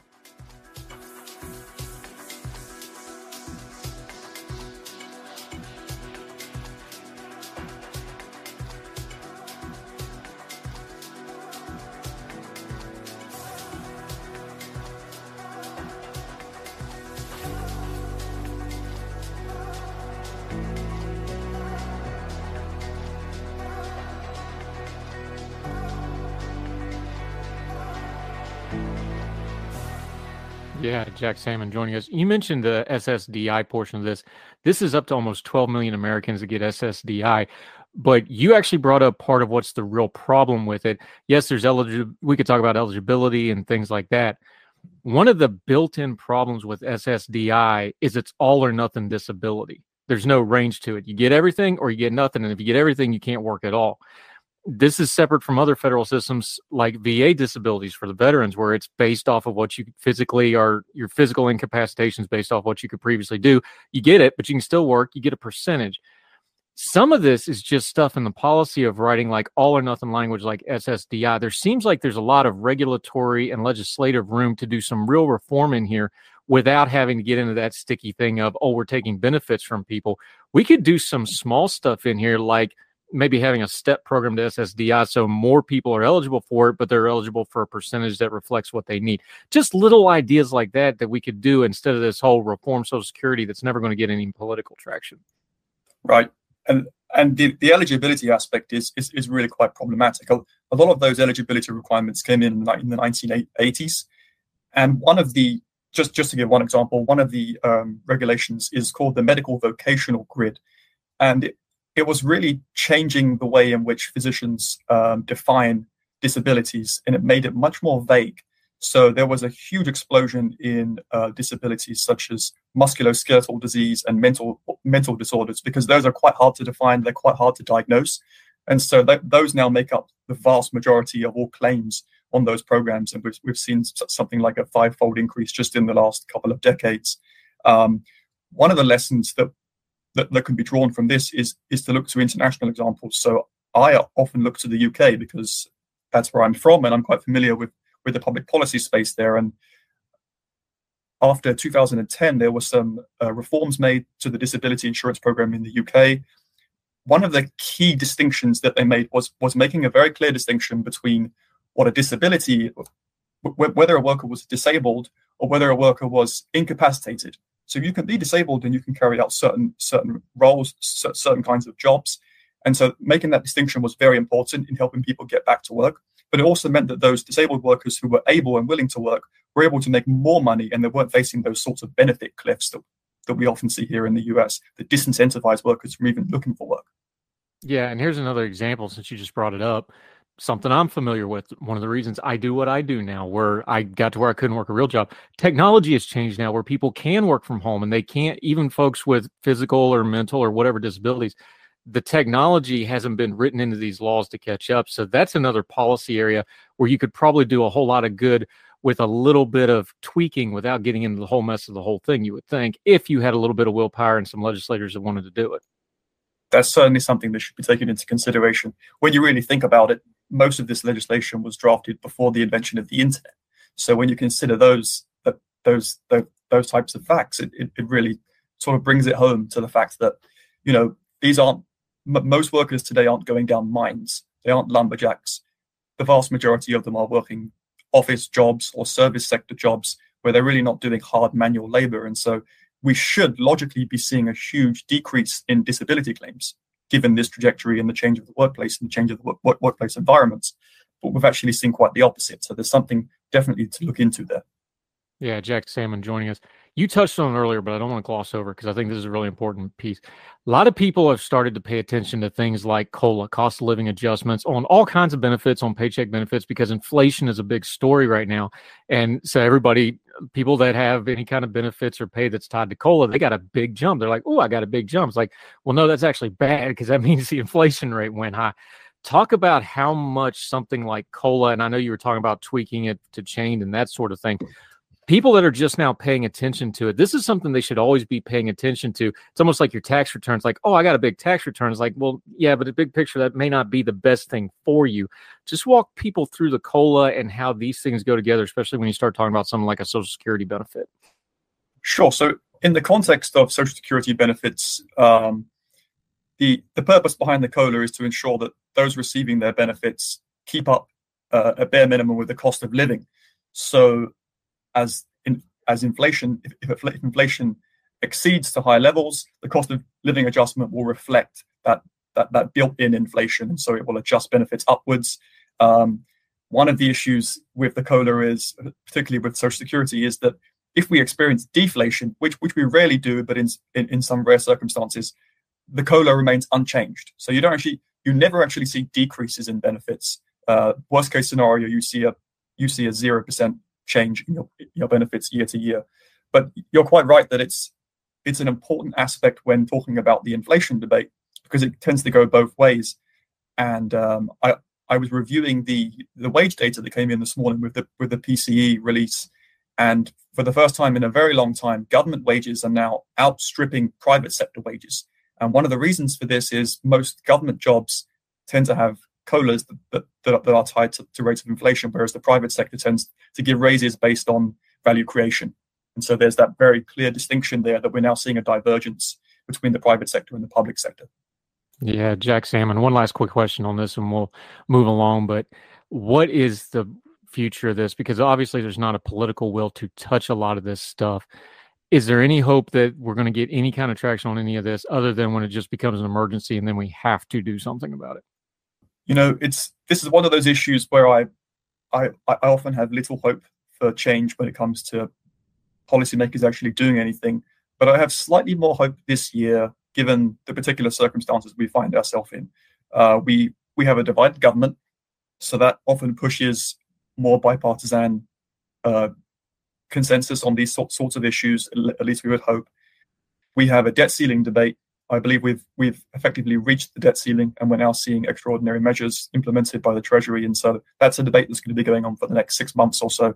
And so that also adds pressure for policymakers to make reforms. At the same time, I'm seeing more calls than ever from both sides to protect Social Security and to prioritize Social Security if there were to be any spending cuts implemented. So I try to remain optimistic that now is a better time than we've seen perhaps since the last big debates on austerity back in 2011. But at the same time, it's the chances of actually seeing real change are probably quite slim. Yeah, Jack Salmon, always appreciate your insight, my friend. He's an economist, one of these conveyor belt of economists coming out of George Mason. Let folks know how they can keep up with you and follow you until we get you back on the program again, where they can find you, what work you're doing, and until we see you again, my friend. Yeah, the best place to find me and my work, my articles are posted there as well as my interviews, is my Young Voices bio page. So just search my name, Jack Salmon, on the Young Voices bio page. And then also my Twitter handle is on the same page if you're interested in following me on Twitter. Yep, we'll follow and have all those links on the show notes, including his social media. And this piece, please read the whole thing, Real Clear Policy. Jack Salmon, always enjoy the chat, buddy. We'll do it again soon. Thank you, Andrew. Always glad to be here. Thank you, sir.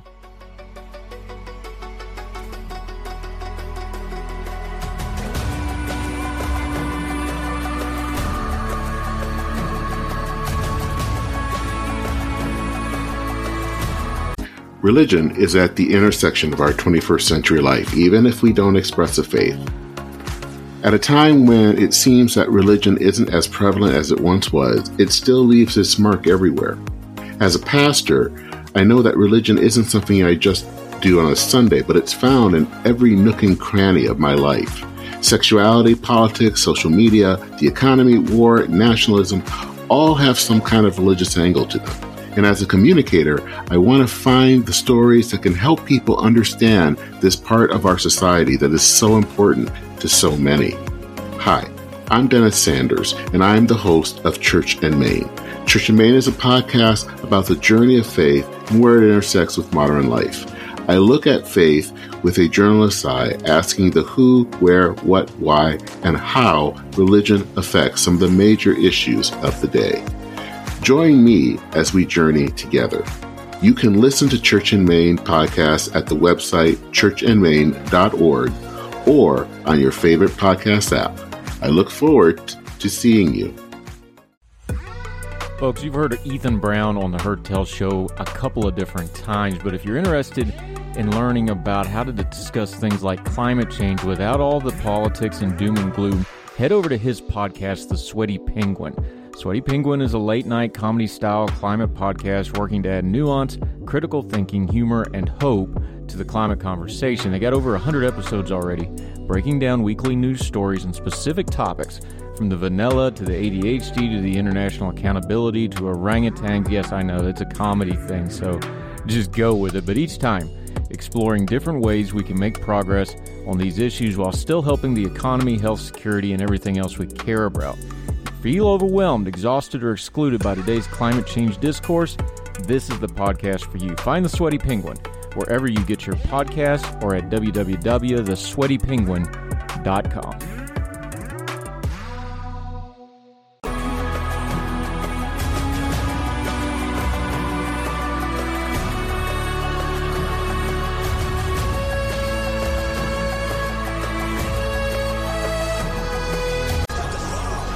Welcome back to Heard Tell. Okay, excited about this one. Been wanting to talk to her for a while. We keep crossing paths on lines and then different things. Never actually got to talk to each other. That's the beauty of the medium. Ashley Barker's with us. She's from Public Policy. Does that for the Committee for Justice, a bunch of other things, Federal Society. She also does antitrust, but we're going to talk some lawyering today, Supreme Court stuff. Ashley, how are you? Great to finally have you on the program, man.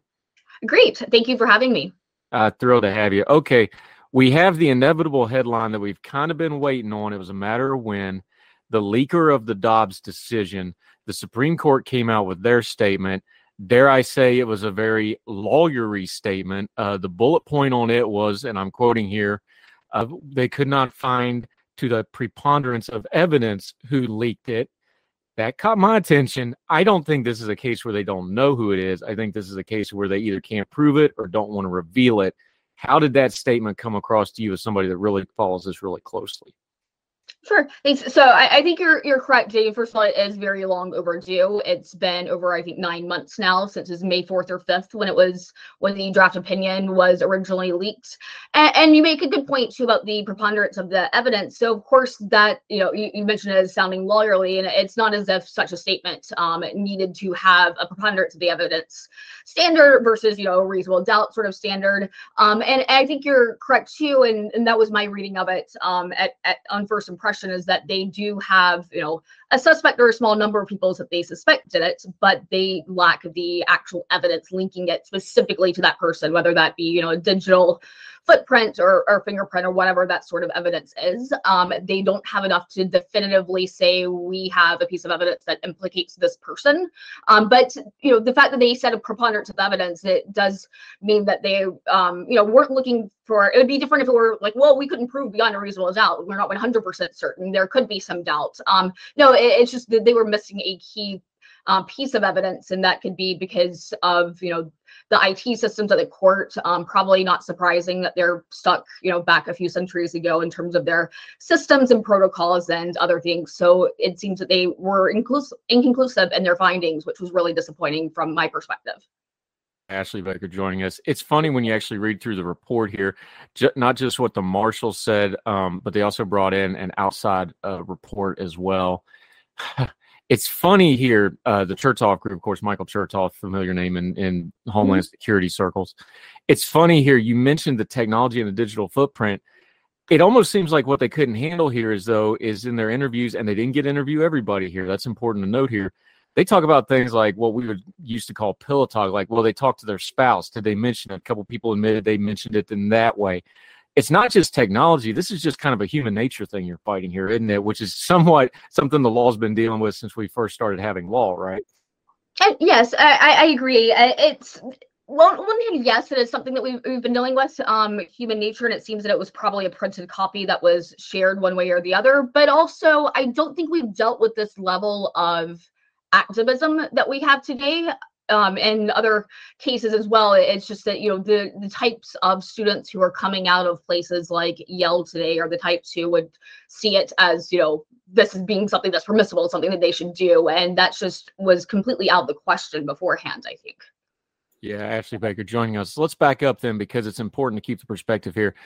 We haven't had a leak like this in modern times with modern technology. There's some stuff back in the early days of the court. Look, the Supreme Court has some dirty laundry like every other government organization. If you go back, especially in the early days, there's some real questionable characters involved. But this is new in the modern time. I think it shocked people. Walk people through it just real slowly, though. This is a court that's still trying to figure out the technological Look, we just got recordings of live court hearings because of COVID stuff. That's almost like the dam breaking in a lot of ways. The court is very slow to adapt to the public. That's the environment this all happened in, and that's why this came as such a shock when we had this breach of protocol. I think so. You're correct that the courts slow to adapt to the public with COVID, but in some ways they've been good, such as oral argument format, for example, I think has actually become a little bit better as a result of the pandemic, and it's great to be able to listen to that in real time online. So that's one thing that they did well. The other thing, it's not surprising that the Supreme Court barely had a functioning website during part of the month of June until about 5 years ago. It was like every June the Supreme Court website on opinion day would crash once or twice, and everyone would go find the opinions on SCOTUS blog. It's bad enough that once essentially the PR arm of a boutique law firm became the go-to source for Supreme Court opinions for many years, which is absurd if you think about it, because you should be able to just go to the government website and find that document. In terms of the sharing of documents, being able to take them home, that process working differently, work at home aspect of it, yes. Whether or not different protocols and those, which I think the recommendations in the report are solid, whether or not that would have actually stopped this from happening, it's really hard to say. I mean, it could be, someone could leave a printed copy in, a cafeteria in the metro, like they could leave it at home and their roommate or their spouse or whatever could see it. So it's not completely foolproof, which is why I think it's also important that there are consequences for this sort of action. Yeah, Ashley Baker. Let's talk about that for just a second, though, because we just walked through it a little bit. The Supreme Court, when it's these court cases, I think, and I would hope, look, I've become real big since I've started doing editing and writing and stuff, is get to the source documents, right? Mhm. This stuff is not as intimidating to read as I think people think it is. Dobbs may be the first time people really actually tried to look up and read a decision themselves.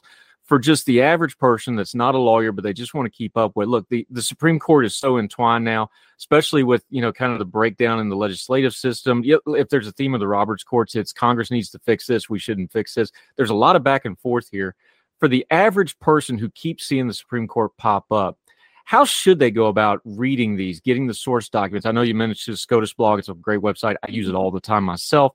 But you can just get the straight PDFs for this stuff. You can find the source doc. You don't have to take a talking head's word for it on either side, because both want to spin this to their own ways.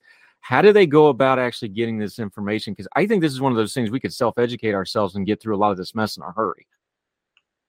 I think so, but I think a lot of people too, even when the link is provided, want the short, quick, regurgitated version, and some people want the version of it that aligns with their beliefs. So there's always going to be an element of some people not reading, the source documents. I mean, and working in other areas, and let's say antitrust, for example, there are plenty of people who do not read the cases or not read the thing that they're responding to. But that said, I mean, for those who are inclined to do so, one thing that I would suggest is either SCOTUS blog. It's a great suggestion. They always print a link to the document. Also, the Supreme Court website, like I said, which is now easier to access and easier to navigate on the page than it used to be. And also following reporters on Twitter who consistently on opinion days, particularly in June when all the opinions come out very quickly at once, who provide links to the document. Like find those reporters and follow them. Yeah, Ashley Baker. Okay, talking about following stuff. Anytime we have a huge story like this leak, it puts my radar up on, because wait a minute, the Supreme Court's working right now. They're going through things right now, and everybody's talking about this. What are we missing that the court's doing right now? Because we don't have the big ticket like a Dobbs going right now, but we got some really important cases working through the court right now. We also have some things that they're going to review. What's going on that's missing in these headlines and the rush of the coverage of the Dobbs leaker? Well, kind of going back to Dobbs specifically, and the harm that the leak does is it's to that process. It's to the deliberative process. After this draft was actually, the date stamp was February 10th or so, I believe. It was early to mid-February, and it was leaked in May. And during that time is used to deliberate with the other justices, for other justices to write dissenting opinions, concurring opinions, dissenting in part, that sort of thing. So what's really being impeded is that process, which does require cooperation across chambers. And I think a lot of trust and ability for clerks to work with one another has been eroded. I don't think this necessarily means that justices won't trust their own clerks. I don't think that the trust that's eroded is vertical, so to speak. I think it's between the different chambers of the court. And as of what's going on right now, I mean, most of the opinions come out in June. Oral arguments have been heard in quite a few cases. We have quite a few to go, and there's kind of this rush to get out opinions towards the end of the Supreme Court term, which usually ends at the very end of June. They'll extend it by a week or so, and that's when most of the opinions of the court come out, especially the more complex opinions that take the justices a bit more time to get through and to write various concurring and dissenting opinions.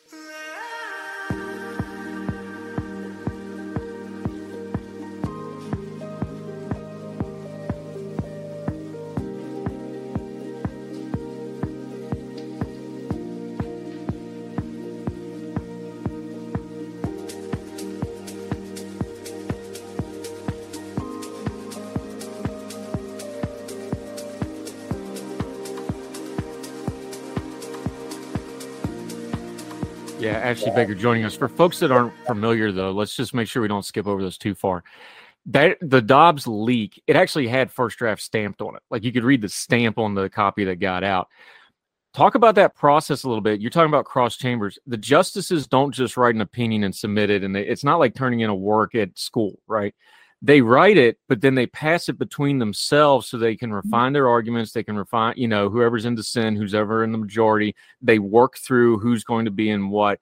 There's a negotiation is probably not the right word, but for something that everybody can get their heads around, they refine these opinions down based off what each other's writing. That's why a draft leak was so damaging, because they got to trust each other. Like, all right, here's how I'm going to disagree with you. Scalia was famous for this. He would actually send his over as early as possible. Like, here's what I'm saying, write what you're going to dissent off what I already wrote.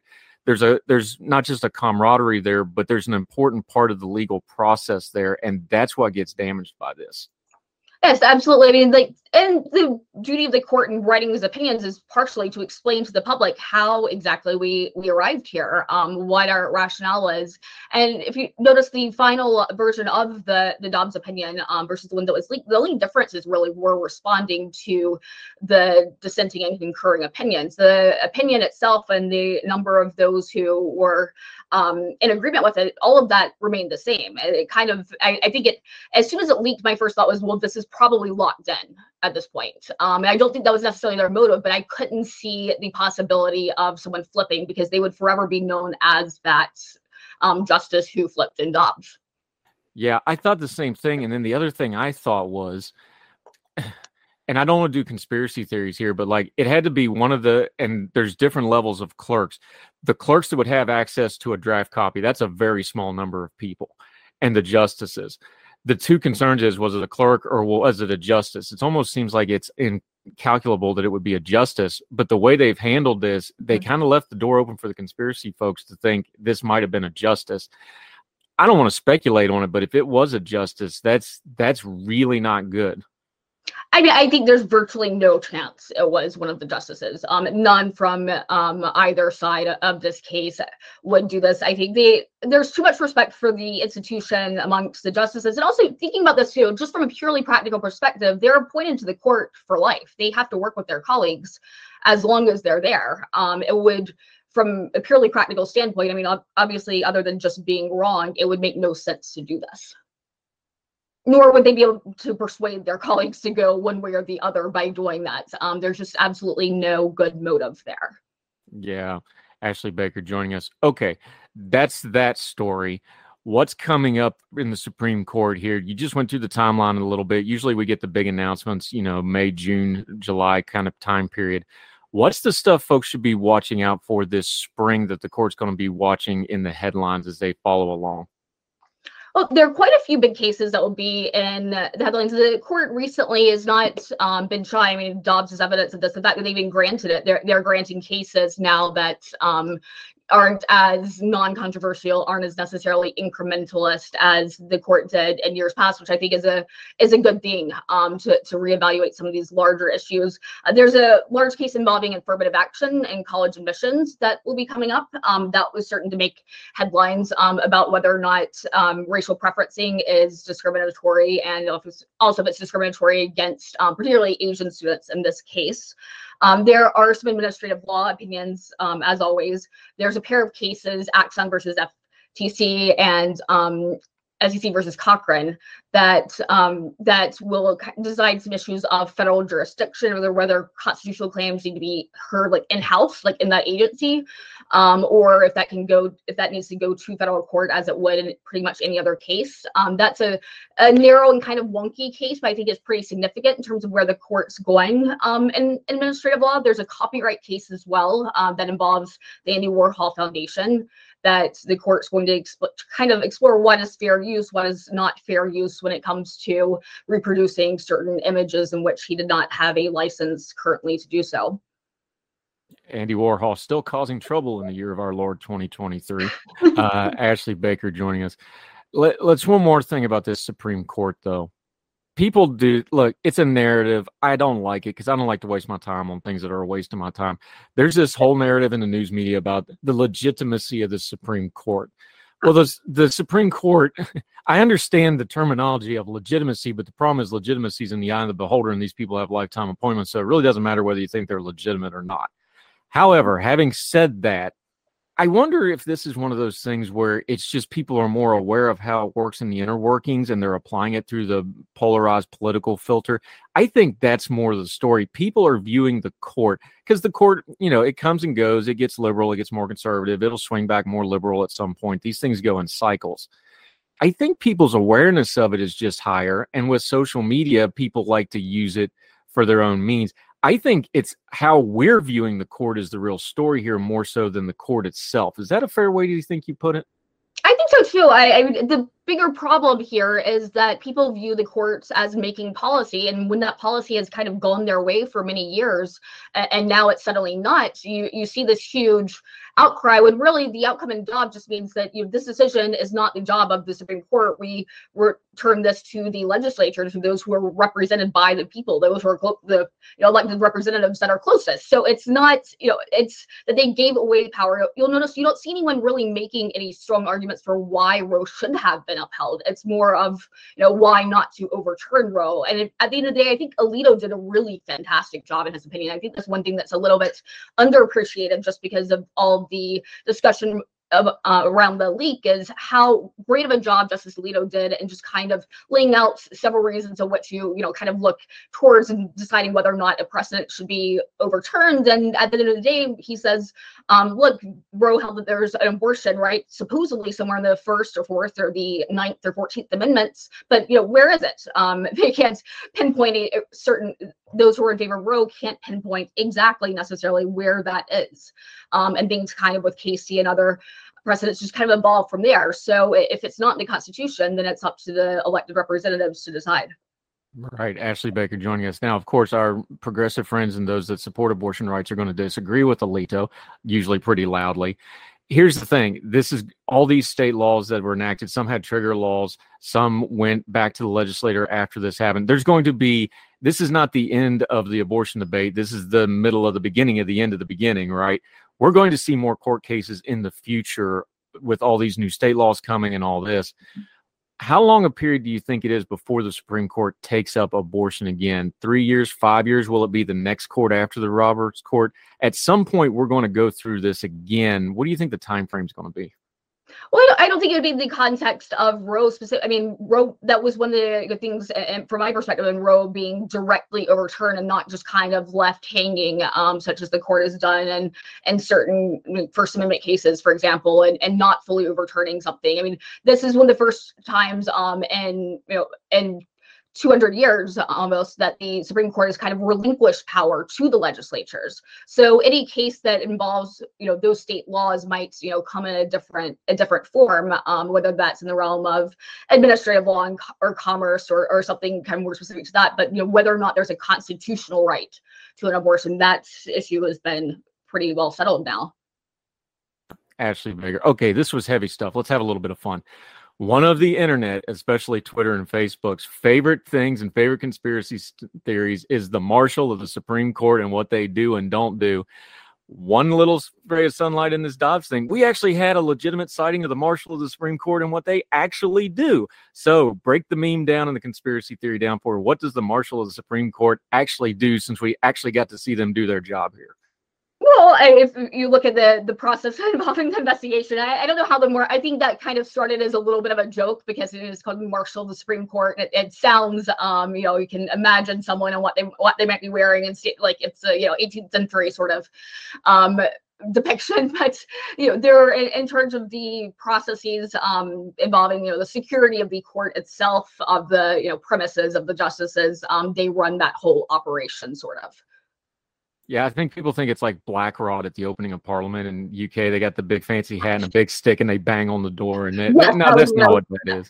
The stick. All right, little bit of look. Even the Supreme Court's got to have some fun once in a while, right? Ashley Baker, she's with the Committee for Justice. She also does some antitrust stuff. We're gonna have her back to talk about that. But my friend, until we get you on Heard Tell again, let folks know where they can find you, how they can follow you, and keep up with what you're doing until we talk to you again. Sure. And thanks again for having me. So you can find our website is committeeforjustice.org, or you can find me on Twitter. My Twitter handle is @AshleySays, and you can find me there under Ashley Baker.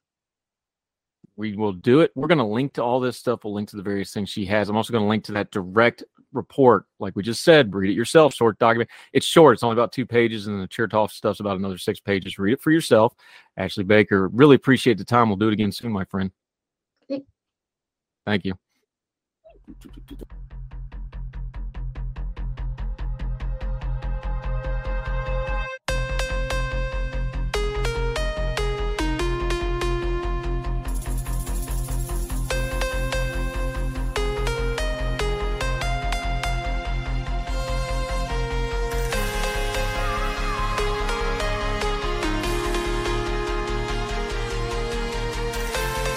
Welcome back to Heard Tell. Okay, when we got to talk environmental stuff, this is one of our go-tos. Ethan Brown, you have heard his advertisement for his excellent Sweaty Penguin program. Yes, that's Sweaty Penguin.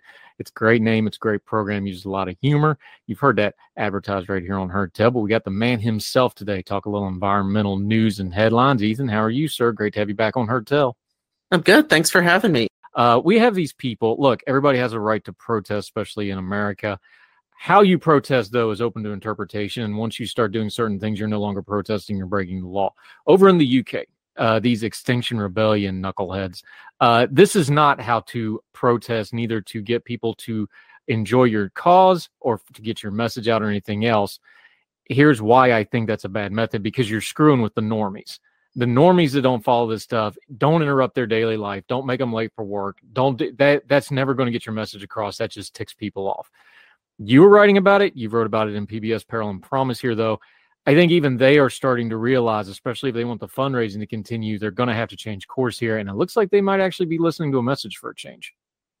Yeah, they've been famous for climbing oil tankers, gluing themselves to paintings. They even tweeted that I was trying to delay meaningful climate action after I wrote a column saying that Don't Look Up was a stupid movie.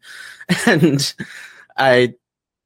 that's not going to win you much support. And they, at the end of 2022, posted a piece on their website titled "We Quit." I'll pull it up for a second. They said, "As we bring in the new year, we make a controversial resolution to temporarily shift away from public disruption as a primary tactic."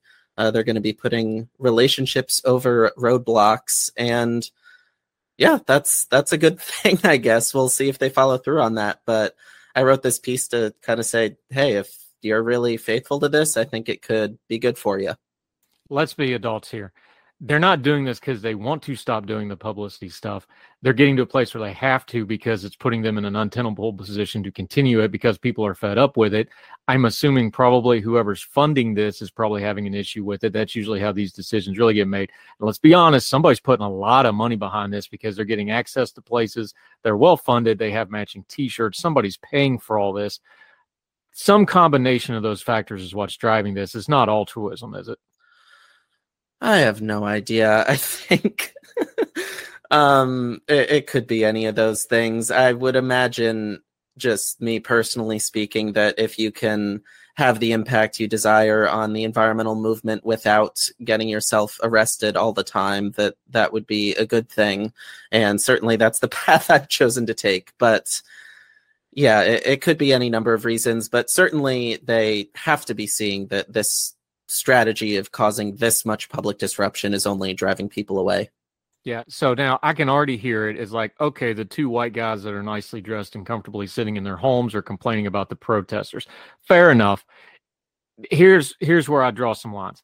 I'm not a huge fan of the going and chaining yourself to the tree on the piece of property that's going to be developed, but I can logically get my head around that one, right? You're physically stopping, you're putting a little skin in the game, you're dealing with the developers and the construction crew. I at least logically understand that one, right? I don't like the climbing the tower or climbing the tree. I don't like it. I understand it.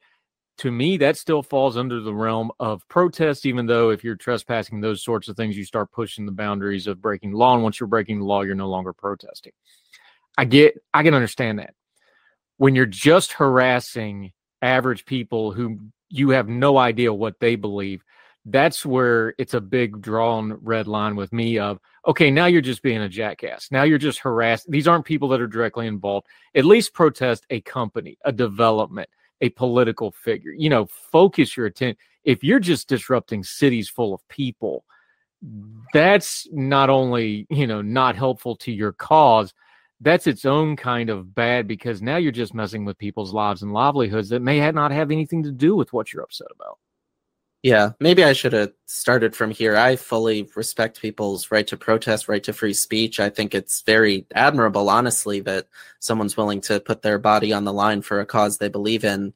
I think in this particular case, for example, we saw in 2022, some of the Extinction Rebellion folks, it was largely a group called Just Stop Oil, which is over in the UK, that were doing a lot with famous paintings, gluing themselves to them, throwing soup at them. You saw headlines like this every week throughout the fall.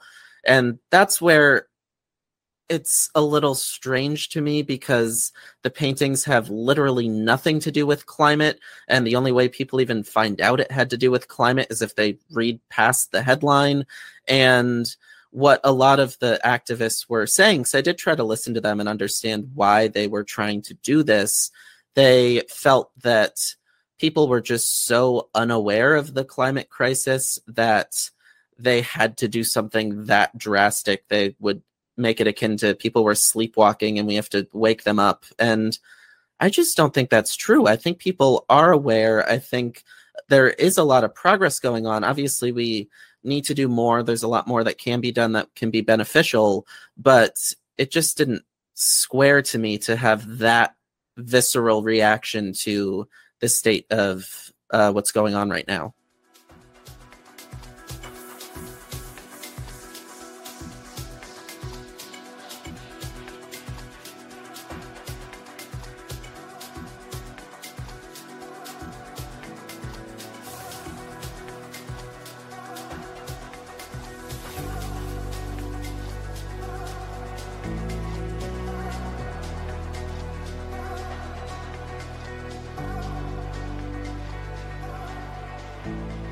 Yeah, Ethan Brown joining us, host of The Sweaty Penguin. He also works through PBS. We're going to link to all his stuff. Here's where I think some elements of the environmental movement have really got a problem on their hands. They've got two things happening at once. One is they're getting more and more on social media, which people see more and more of what they're doing. And if you're doing this extreme stuff, people don't like it. So you're almost self-telegraphing yourself into a corner of being irrelevant or pushed off as a crank. The other problem they got is that same technology is also informing people of what's going on in the environment. This isn't the 70s. This isn't the 50s where you just get a newsreel of a nuclear blast and everybody freaks out. People understand that, yes, even if you think there's major environmental problems going on in the world, and there are, there's also great progress being made. I think the extremism is getting so far off base of the actual reporting of what's going on. I think the doomsayers, I'm just talking about the people that are constantly going Al Gore of we're 10 years from destruction, which he said 14 and a half years ago. That kind of stuff just turns people off. But technology just reveals it. It's like the old, televangelist declaring the world's going to end. After the world ends, nobody wants to pay attention to you. I think that's just an inherent problem with the extremism of it. And a lot of folks, especially the ones that actually care, are trying to veer away from it. Is that a good way to read what's going on right now, big picture wise? Yeah, I think I saw you tweeted about the 90 seconds to midnight doomsday clock or whatever, and I'm like, what the hell are you talking about? I don't know where that number comes from. I haven't researched it that much, in all fairness, but the idea that we're all going extinct on Thursday is just ridiculous. And I've talked about this before. I think this is where some of the more extreme environmental folks and I very starkly differ is, yes, climate change is a big problem, and we are seeing a lot of extreme weather events and natural disasters that are being fueled by climate change around the world that are causing deaths, that are causing injuries and people's homes being lost and money lost and all these different things. But these are isolated events that taken together are cause for concern. There's not one, it's not like Don't Look Up where you have a comet that's going to hit the earth and just kill everyone all at once. And I think there's a lot of nuance to this. Furthermore, if we go back in history and we look at any cases of people kind of degrading their environment, and it's just never led to extinction. Populations can collapse, but someone always finds a way to hold up and live on. So just the name Extinction Rebellion, I've always wondered, like, if you're talking about biodiversity, sure, there's an extinction crisis. If you're talking humans, we're just not on that trajectory. So I don't know. I think there's definitely room to be concerned, but also a lot of room to be optimistic because, like you say, we are making progress in many areas. Yeah, Ethan Brown. Let's take the other look. There's two sides to the extremism here. Let's take the other side, the folks that just think any kind of environmental concern whatsoever, or any kind of climate concern whatsoever, oh, it's a big hoax. Oh, it's all a religion. Yes, there's elements of that. Part of the problem here is we can't have a dialogue about it because each extreme only acknowledges that the other extreme exists and then forgets there's this big spectrum of people in the middle. This is why you take the approach you do. You use humor, you use logic, you try to talk about it in practical terms. I think what needs to be happening here is a lot less the big picture, the world's going to end stuff. Give people bite-sized stuff they can handle. Clear-cut logging, they can understand that one. Strip coal mining, they can understand that one. Both of those are from, the property right next to ours got clear-cut logging, has been vacant for 25 years. Eats me up every time I go home. Practical stuff like that. People want clean drinking water. People don't want smog. Why can't we just focus on those practical things? And I know the answer is the extremes make more money, but there's a lot of people that want to talk about those issues but can't because you got the two ramparts throwing bullets at each other, right? Yeah, my dad told me about a year ago, if the extremists are pissed off at you, you're the rational person in the room and you're doing something right. And I have really held to that since he said that to me. I think you're right. There's kind of been this labeling of the climate deniers on this side, the climate doomers on that side. And to me, it's so much more of a fluid spectrum. And I think there's a large middle that most of us are in where maybe our levels of passion might be different, but we all understand there is an issue going on. We're not all going extinct, but we do have to do something about this. And furthermore, you're right. Everyone wants clean air, clean water, and a healthy environment. That is not controversial. How we get there, there's room for debate, but that premise is very easy to wrap our heads around. Furthermore, when we get into how climate and pollution and biodiversity loss can affect our economy, we'll see that there are monetary losses due to these issues. And I think everyone wants a healthy economy. So I do think there's a lot of room for common ground here. I guess that's what I'm trying to figure out in my career, is how do I cut through all that and get a rational voice heard. And I hope, at least through my podcast, obviously I've tried to add a comedic element. I think especially a lot of young people are responding to comedy and will tune into something because it's funny, and then they'll kind of get the information. I also think emphasizing solutions, just doing so much critical thinking and nuance, all of these are ways that can get people engaged and get people feeling less overwhelmed. But it's certainly a challenge when you don't get all the clickbaity headlines. Yeah, Ethan Brown joining us. I feel like I ask you this every time you're on, but I'm going to ask you again because I'm just going to keep hammering it because I think people need to hear it. We don't do enough talking about how far we've come in environmental progress. You know, the Cuyahoga River in Cleveland hasn't caught on fire anytime recently. I remember I can drive by the alloy plant, the big steel mill that my grandfather worked on, and I know people that work there, and they tell me, they're like, "Oh no, if you see anything being emitted from the plant, that means something went wrong. Everything out of there should be clean vapor." And I can show you pictures in my lifetime where you can't see down that valley. How do we talk about that kind of stuff? It seems to me the best way to combat doomsaying and denialism in the two extremes is just get some practical stuff. Just get some pictures of the cars in the 70s and the gas crisis and be like, just look at this. Things are better now. But we don't want to talk about the good things. Yeah, things have improved so much. In the United States, emissions have been falling since 2005. I think they've fallen around 20% since then. Globally, in 2015, the Paris Agreement was signed. The world was on track to warm by like 4 degrees Celsius. Now we're on track to warm by about 2.6 degrees Celsius. That's still not where we want to end up, but it's a whole lot better than 4. We've fended off a lot of the kind of climate tipping points by getting from 4 to 2.6, and hopefully we can bring that number down even further. So you're right. There's a lot of progress, and that's just big picture. If we go locally, you can go to so many different communities and see, like you said, the rivers being cleaned up. There were just last week, I think dolphins were spotted in a river in the Bronx for the first time in years because pollution had been cleaned up in that river. So much exciting stuff going on. And I think that keeps me energized working in climate. And I hope people can recognize that and use that as motivation to continue making progress. Yeah, Ethan Brown, I appreciate your take on this. Look, environment's like a lot of other things, like education, like politics, like policy, like the economy. We don't have to agree on every little in and out of it. I think that's part of the problem. Number one is everybody's like, oh, well, we have to agree on everything or you're my enemy. No. We can get to 80 or 90% on a lot of this stuff just on common sense.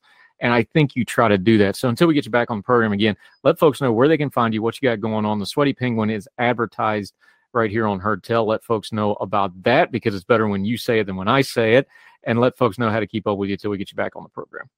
Yeah, thanks again for having me, Andrew. The Sweaty Penguin is a comedy climate podcast where we are making climate change less overwhelming, less politicized, and more fun. We are presented by PBS's National Climate Initiative, Peril and Promise, which is also where you can find the column on the Extinction Rebellion that I just wrote. And you can also find us anywhere you get your podcasts, Apple, Spotify, etc. You can find us on Patreon at patreon.com/thesweatypenguin. I just had a meeting with one of my producers this morning. We've got some cool Patreon stuff in the works, so do go check that out and support our work. Yep, you do good work. You'll continue to be a regular. Ethan Brown, appreciate you, my friend. Thanks. Thank you, sir. All the music on Heard Tell is provided under a Creative Content license from monstercat.com.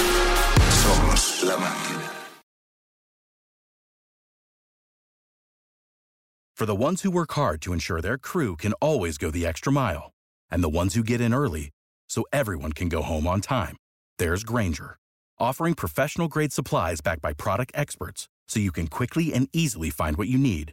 Plus, you can count on access to a committed team ready to go the extra mile for you. Call, click Grainger.com, or just stop by. Grainger, for the ones who get it done.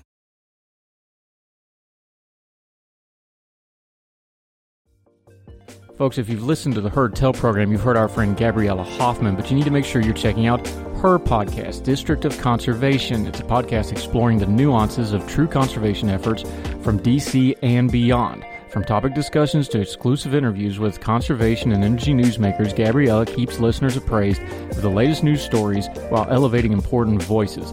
Listen to District of Conservation on Apple Podcasts or wherever podcasts are played. Folks, you've heard of Ethan Brown on the Heard Tell show a couple of different times, but if you're interested in learning about how to discuss things like climate change without all the politics and doom and gloom, head over to his podcast, The Sweaty Penguin. Sweaty Penguin is a late-night comedy-style climate podcast working to add nuance, critical thinking, humor, and hope to the climate conversation. They got over 100 episodes already, breaking down weekly news stories and specific topics, from the vanilla to the ADHD to the international accountability to orangutans. Yes, I know, it's a comedy thing, so just go with it. But each time, exploring different ways we can make progress on these issues while still helping the economy, health, security, and everything else we care about. If you feel overwhelmed, exhausted, or excluded by today's climate change discourse, this is the podcast for you. Find The Sweaty Penguin wherever you get your podcasts or at www.thesweatypenguin.com.